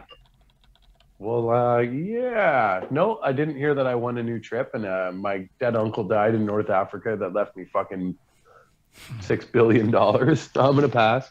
Yeah, but then it's like there's always gonna be that like one person that was like super legitimate, and then that's always in the back of my mind too. I don't know. I like the way you see the world a lot. There's a lot to consider, but yeah, I know that you have to go wrap up soon and go do your own. Yeah, I do. And you next know show. what? My phone hit 6%, and my wifey just left, and I'm looking for my stagehand, and I'm thinking, if I don't plug my phone in, I might just drop right dead. Nah, so But I think it's a good time to wrap up. Still, this was a great Yeah. conversation. I loved it, man. Loved it. I don't know what to expect, but I'm glad we did this conversation. And just to the people in the world out there, I do care about things outside of the world of immediate rap music and hip hop and shits. You know, like you could be like a person that does a thing, and it'll go down. That's the goal, is bridging gaps beyond like one industry kind of thing. So thank you for helping me be like a case study that we could still have a 3-hour conversation and you're not even a rapper or anything. You're just Nice. an enthusiast of a thing, and that's really blessed to me. So this was a huge If success. it's all right, I want to give a couple shout outs before we peace out. Yeah, of course. I want to give a huge monster shout out to the Healing House out in Alderville. Big shout out to Dan and Amy Tobin. Big opportunities coming that way. They've really put some investment and some time into me. We're going to do some great things coming up. So check us out at Healing House for sure. Big shout out to Dan and Amy for everything that we're going to push forward and make happen. Big shout out to Elders Greenhouse and Elders Smoke Shack and all my followings out there, guys. Of course, these shows and everything wouldn't be happening without your guys' continued support and help. I love it. And big shout out to my mom. My mom is finally fucking making it home. She's been gone since September. She's going to be home here in a couple of weeks, and I can't wait to see her. She's my biggest supporter. She's been my biggest inspiration to keep going. So just want to give those people a shout out. Thank you so much. And thank you, my man, for having me on. This has been, it's been a very long time since I've had such a lengthy discussion about my life and where it started and how it's ended to where it is today. So it's been a blessing to sit here and go down memory lane with you, my man. Yeah, I've been enjoying it as well. Like I said, it was just so unexpected, but also super pleasant. I'm a very big emotional roller coaster, and I like your storytelling. But thank y'all for watching, the people who came and went, the people in the future that are peeping this, because it'll be at YouTube and all that, podcast networks, all the shits. I just put it everywhere after the fact. I mean, the one place it won't be, ironically, is Twitch, because after 60 days, it'll be gone. But for all of you watching, thank you in the future. Make sure to follow, subscribe, all that good shit. It's already available on the Facebooks and stuff. We'll have a YouTube video in a week or two. Some clips will come for those that want to peep that and hit up the clips channel and just show, because I know none of y'all in the future might want to go through the whole thing, but we're going to take the highlights and make little videos out of it and shits. But thank y'all for watching again. Subscribe, like, follow, blably bloobly. Special thanks to the patrons, Ismail Gadamsi, Chris Prada, Jonathan Barnes, DJ Blackhurk, and Linda Williams. Scribble the dope. They support what we do. If you support what we do, patreon.com/behind that suit. On that note, we're going to start the raid real soon. Thank y'all for watching, though, yos, and live long and prosper, everyone. Make sure to follow Mr. Trev Elder Jones, the Facebook groups and whatnot. To join the Green Lounge is up in the description of the video. So live long and prosper to real time. Peace.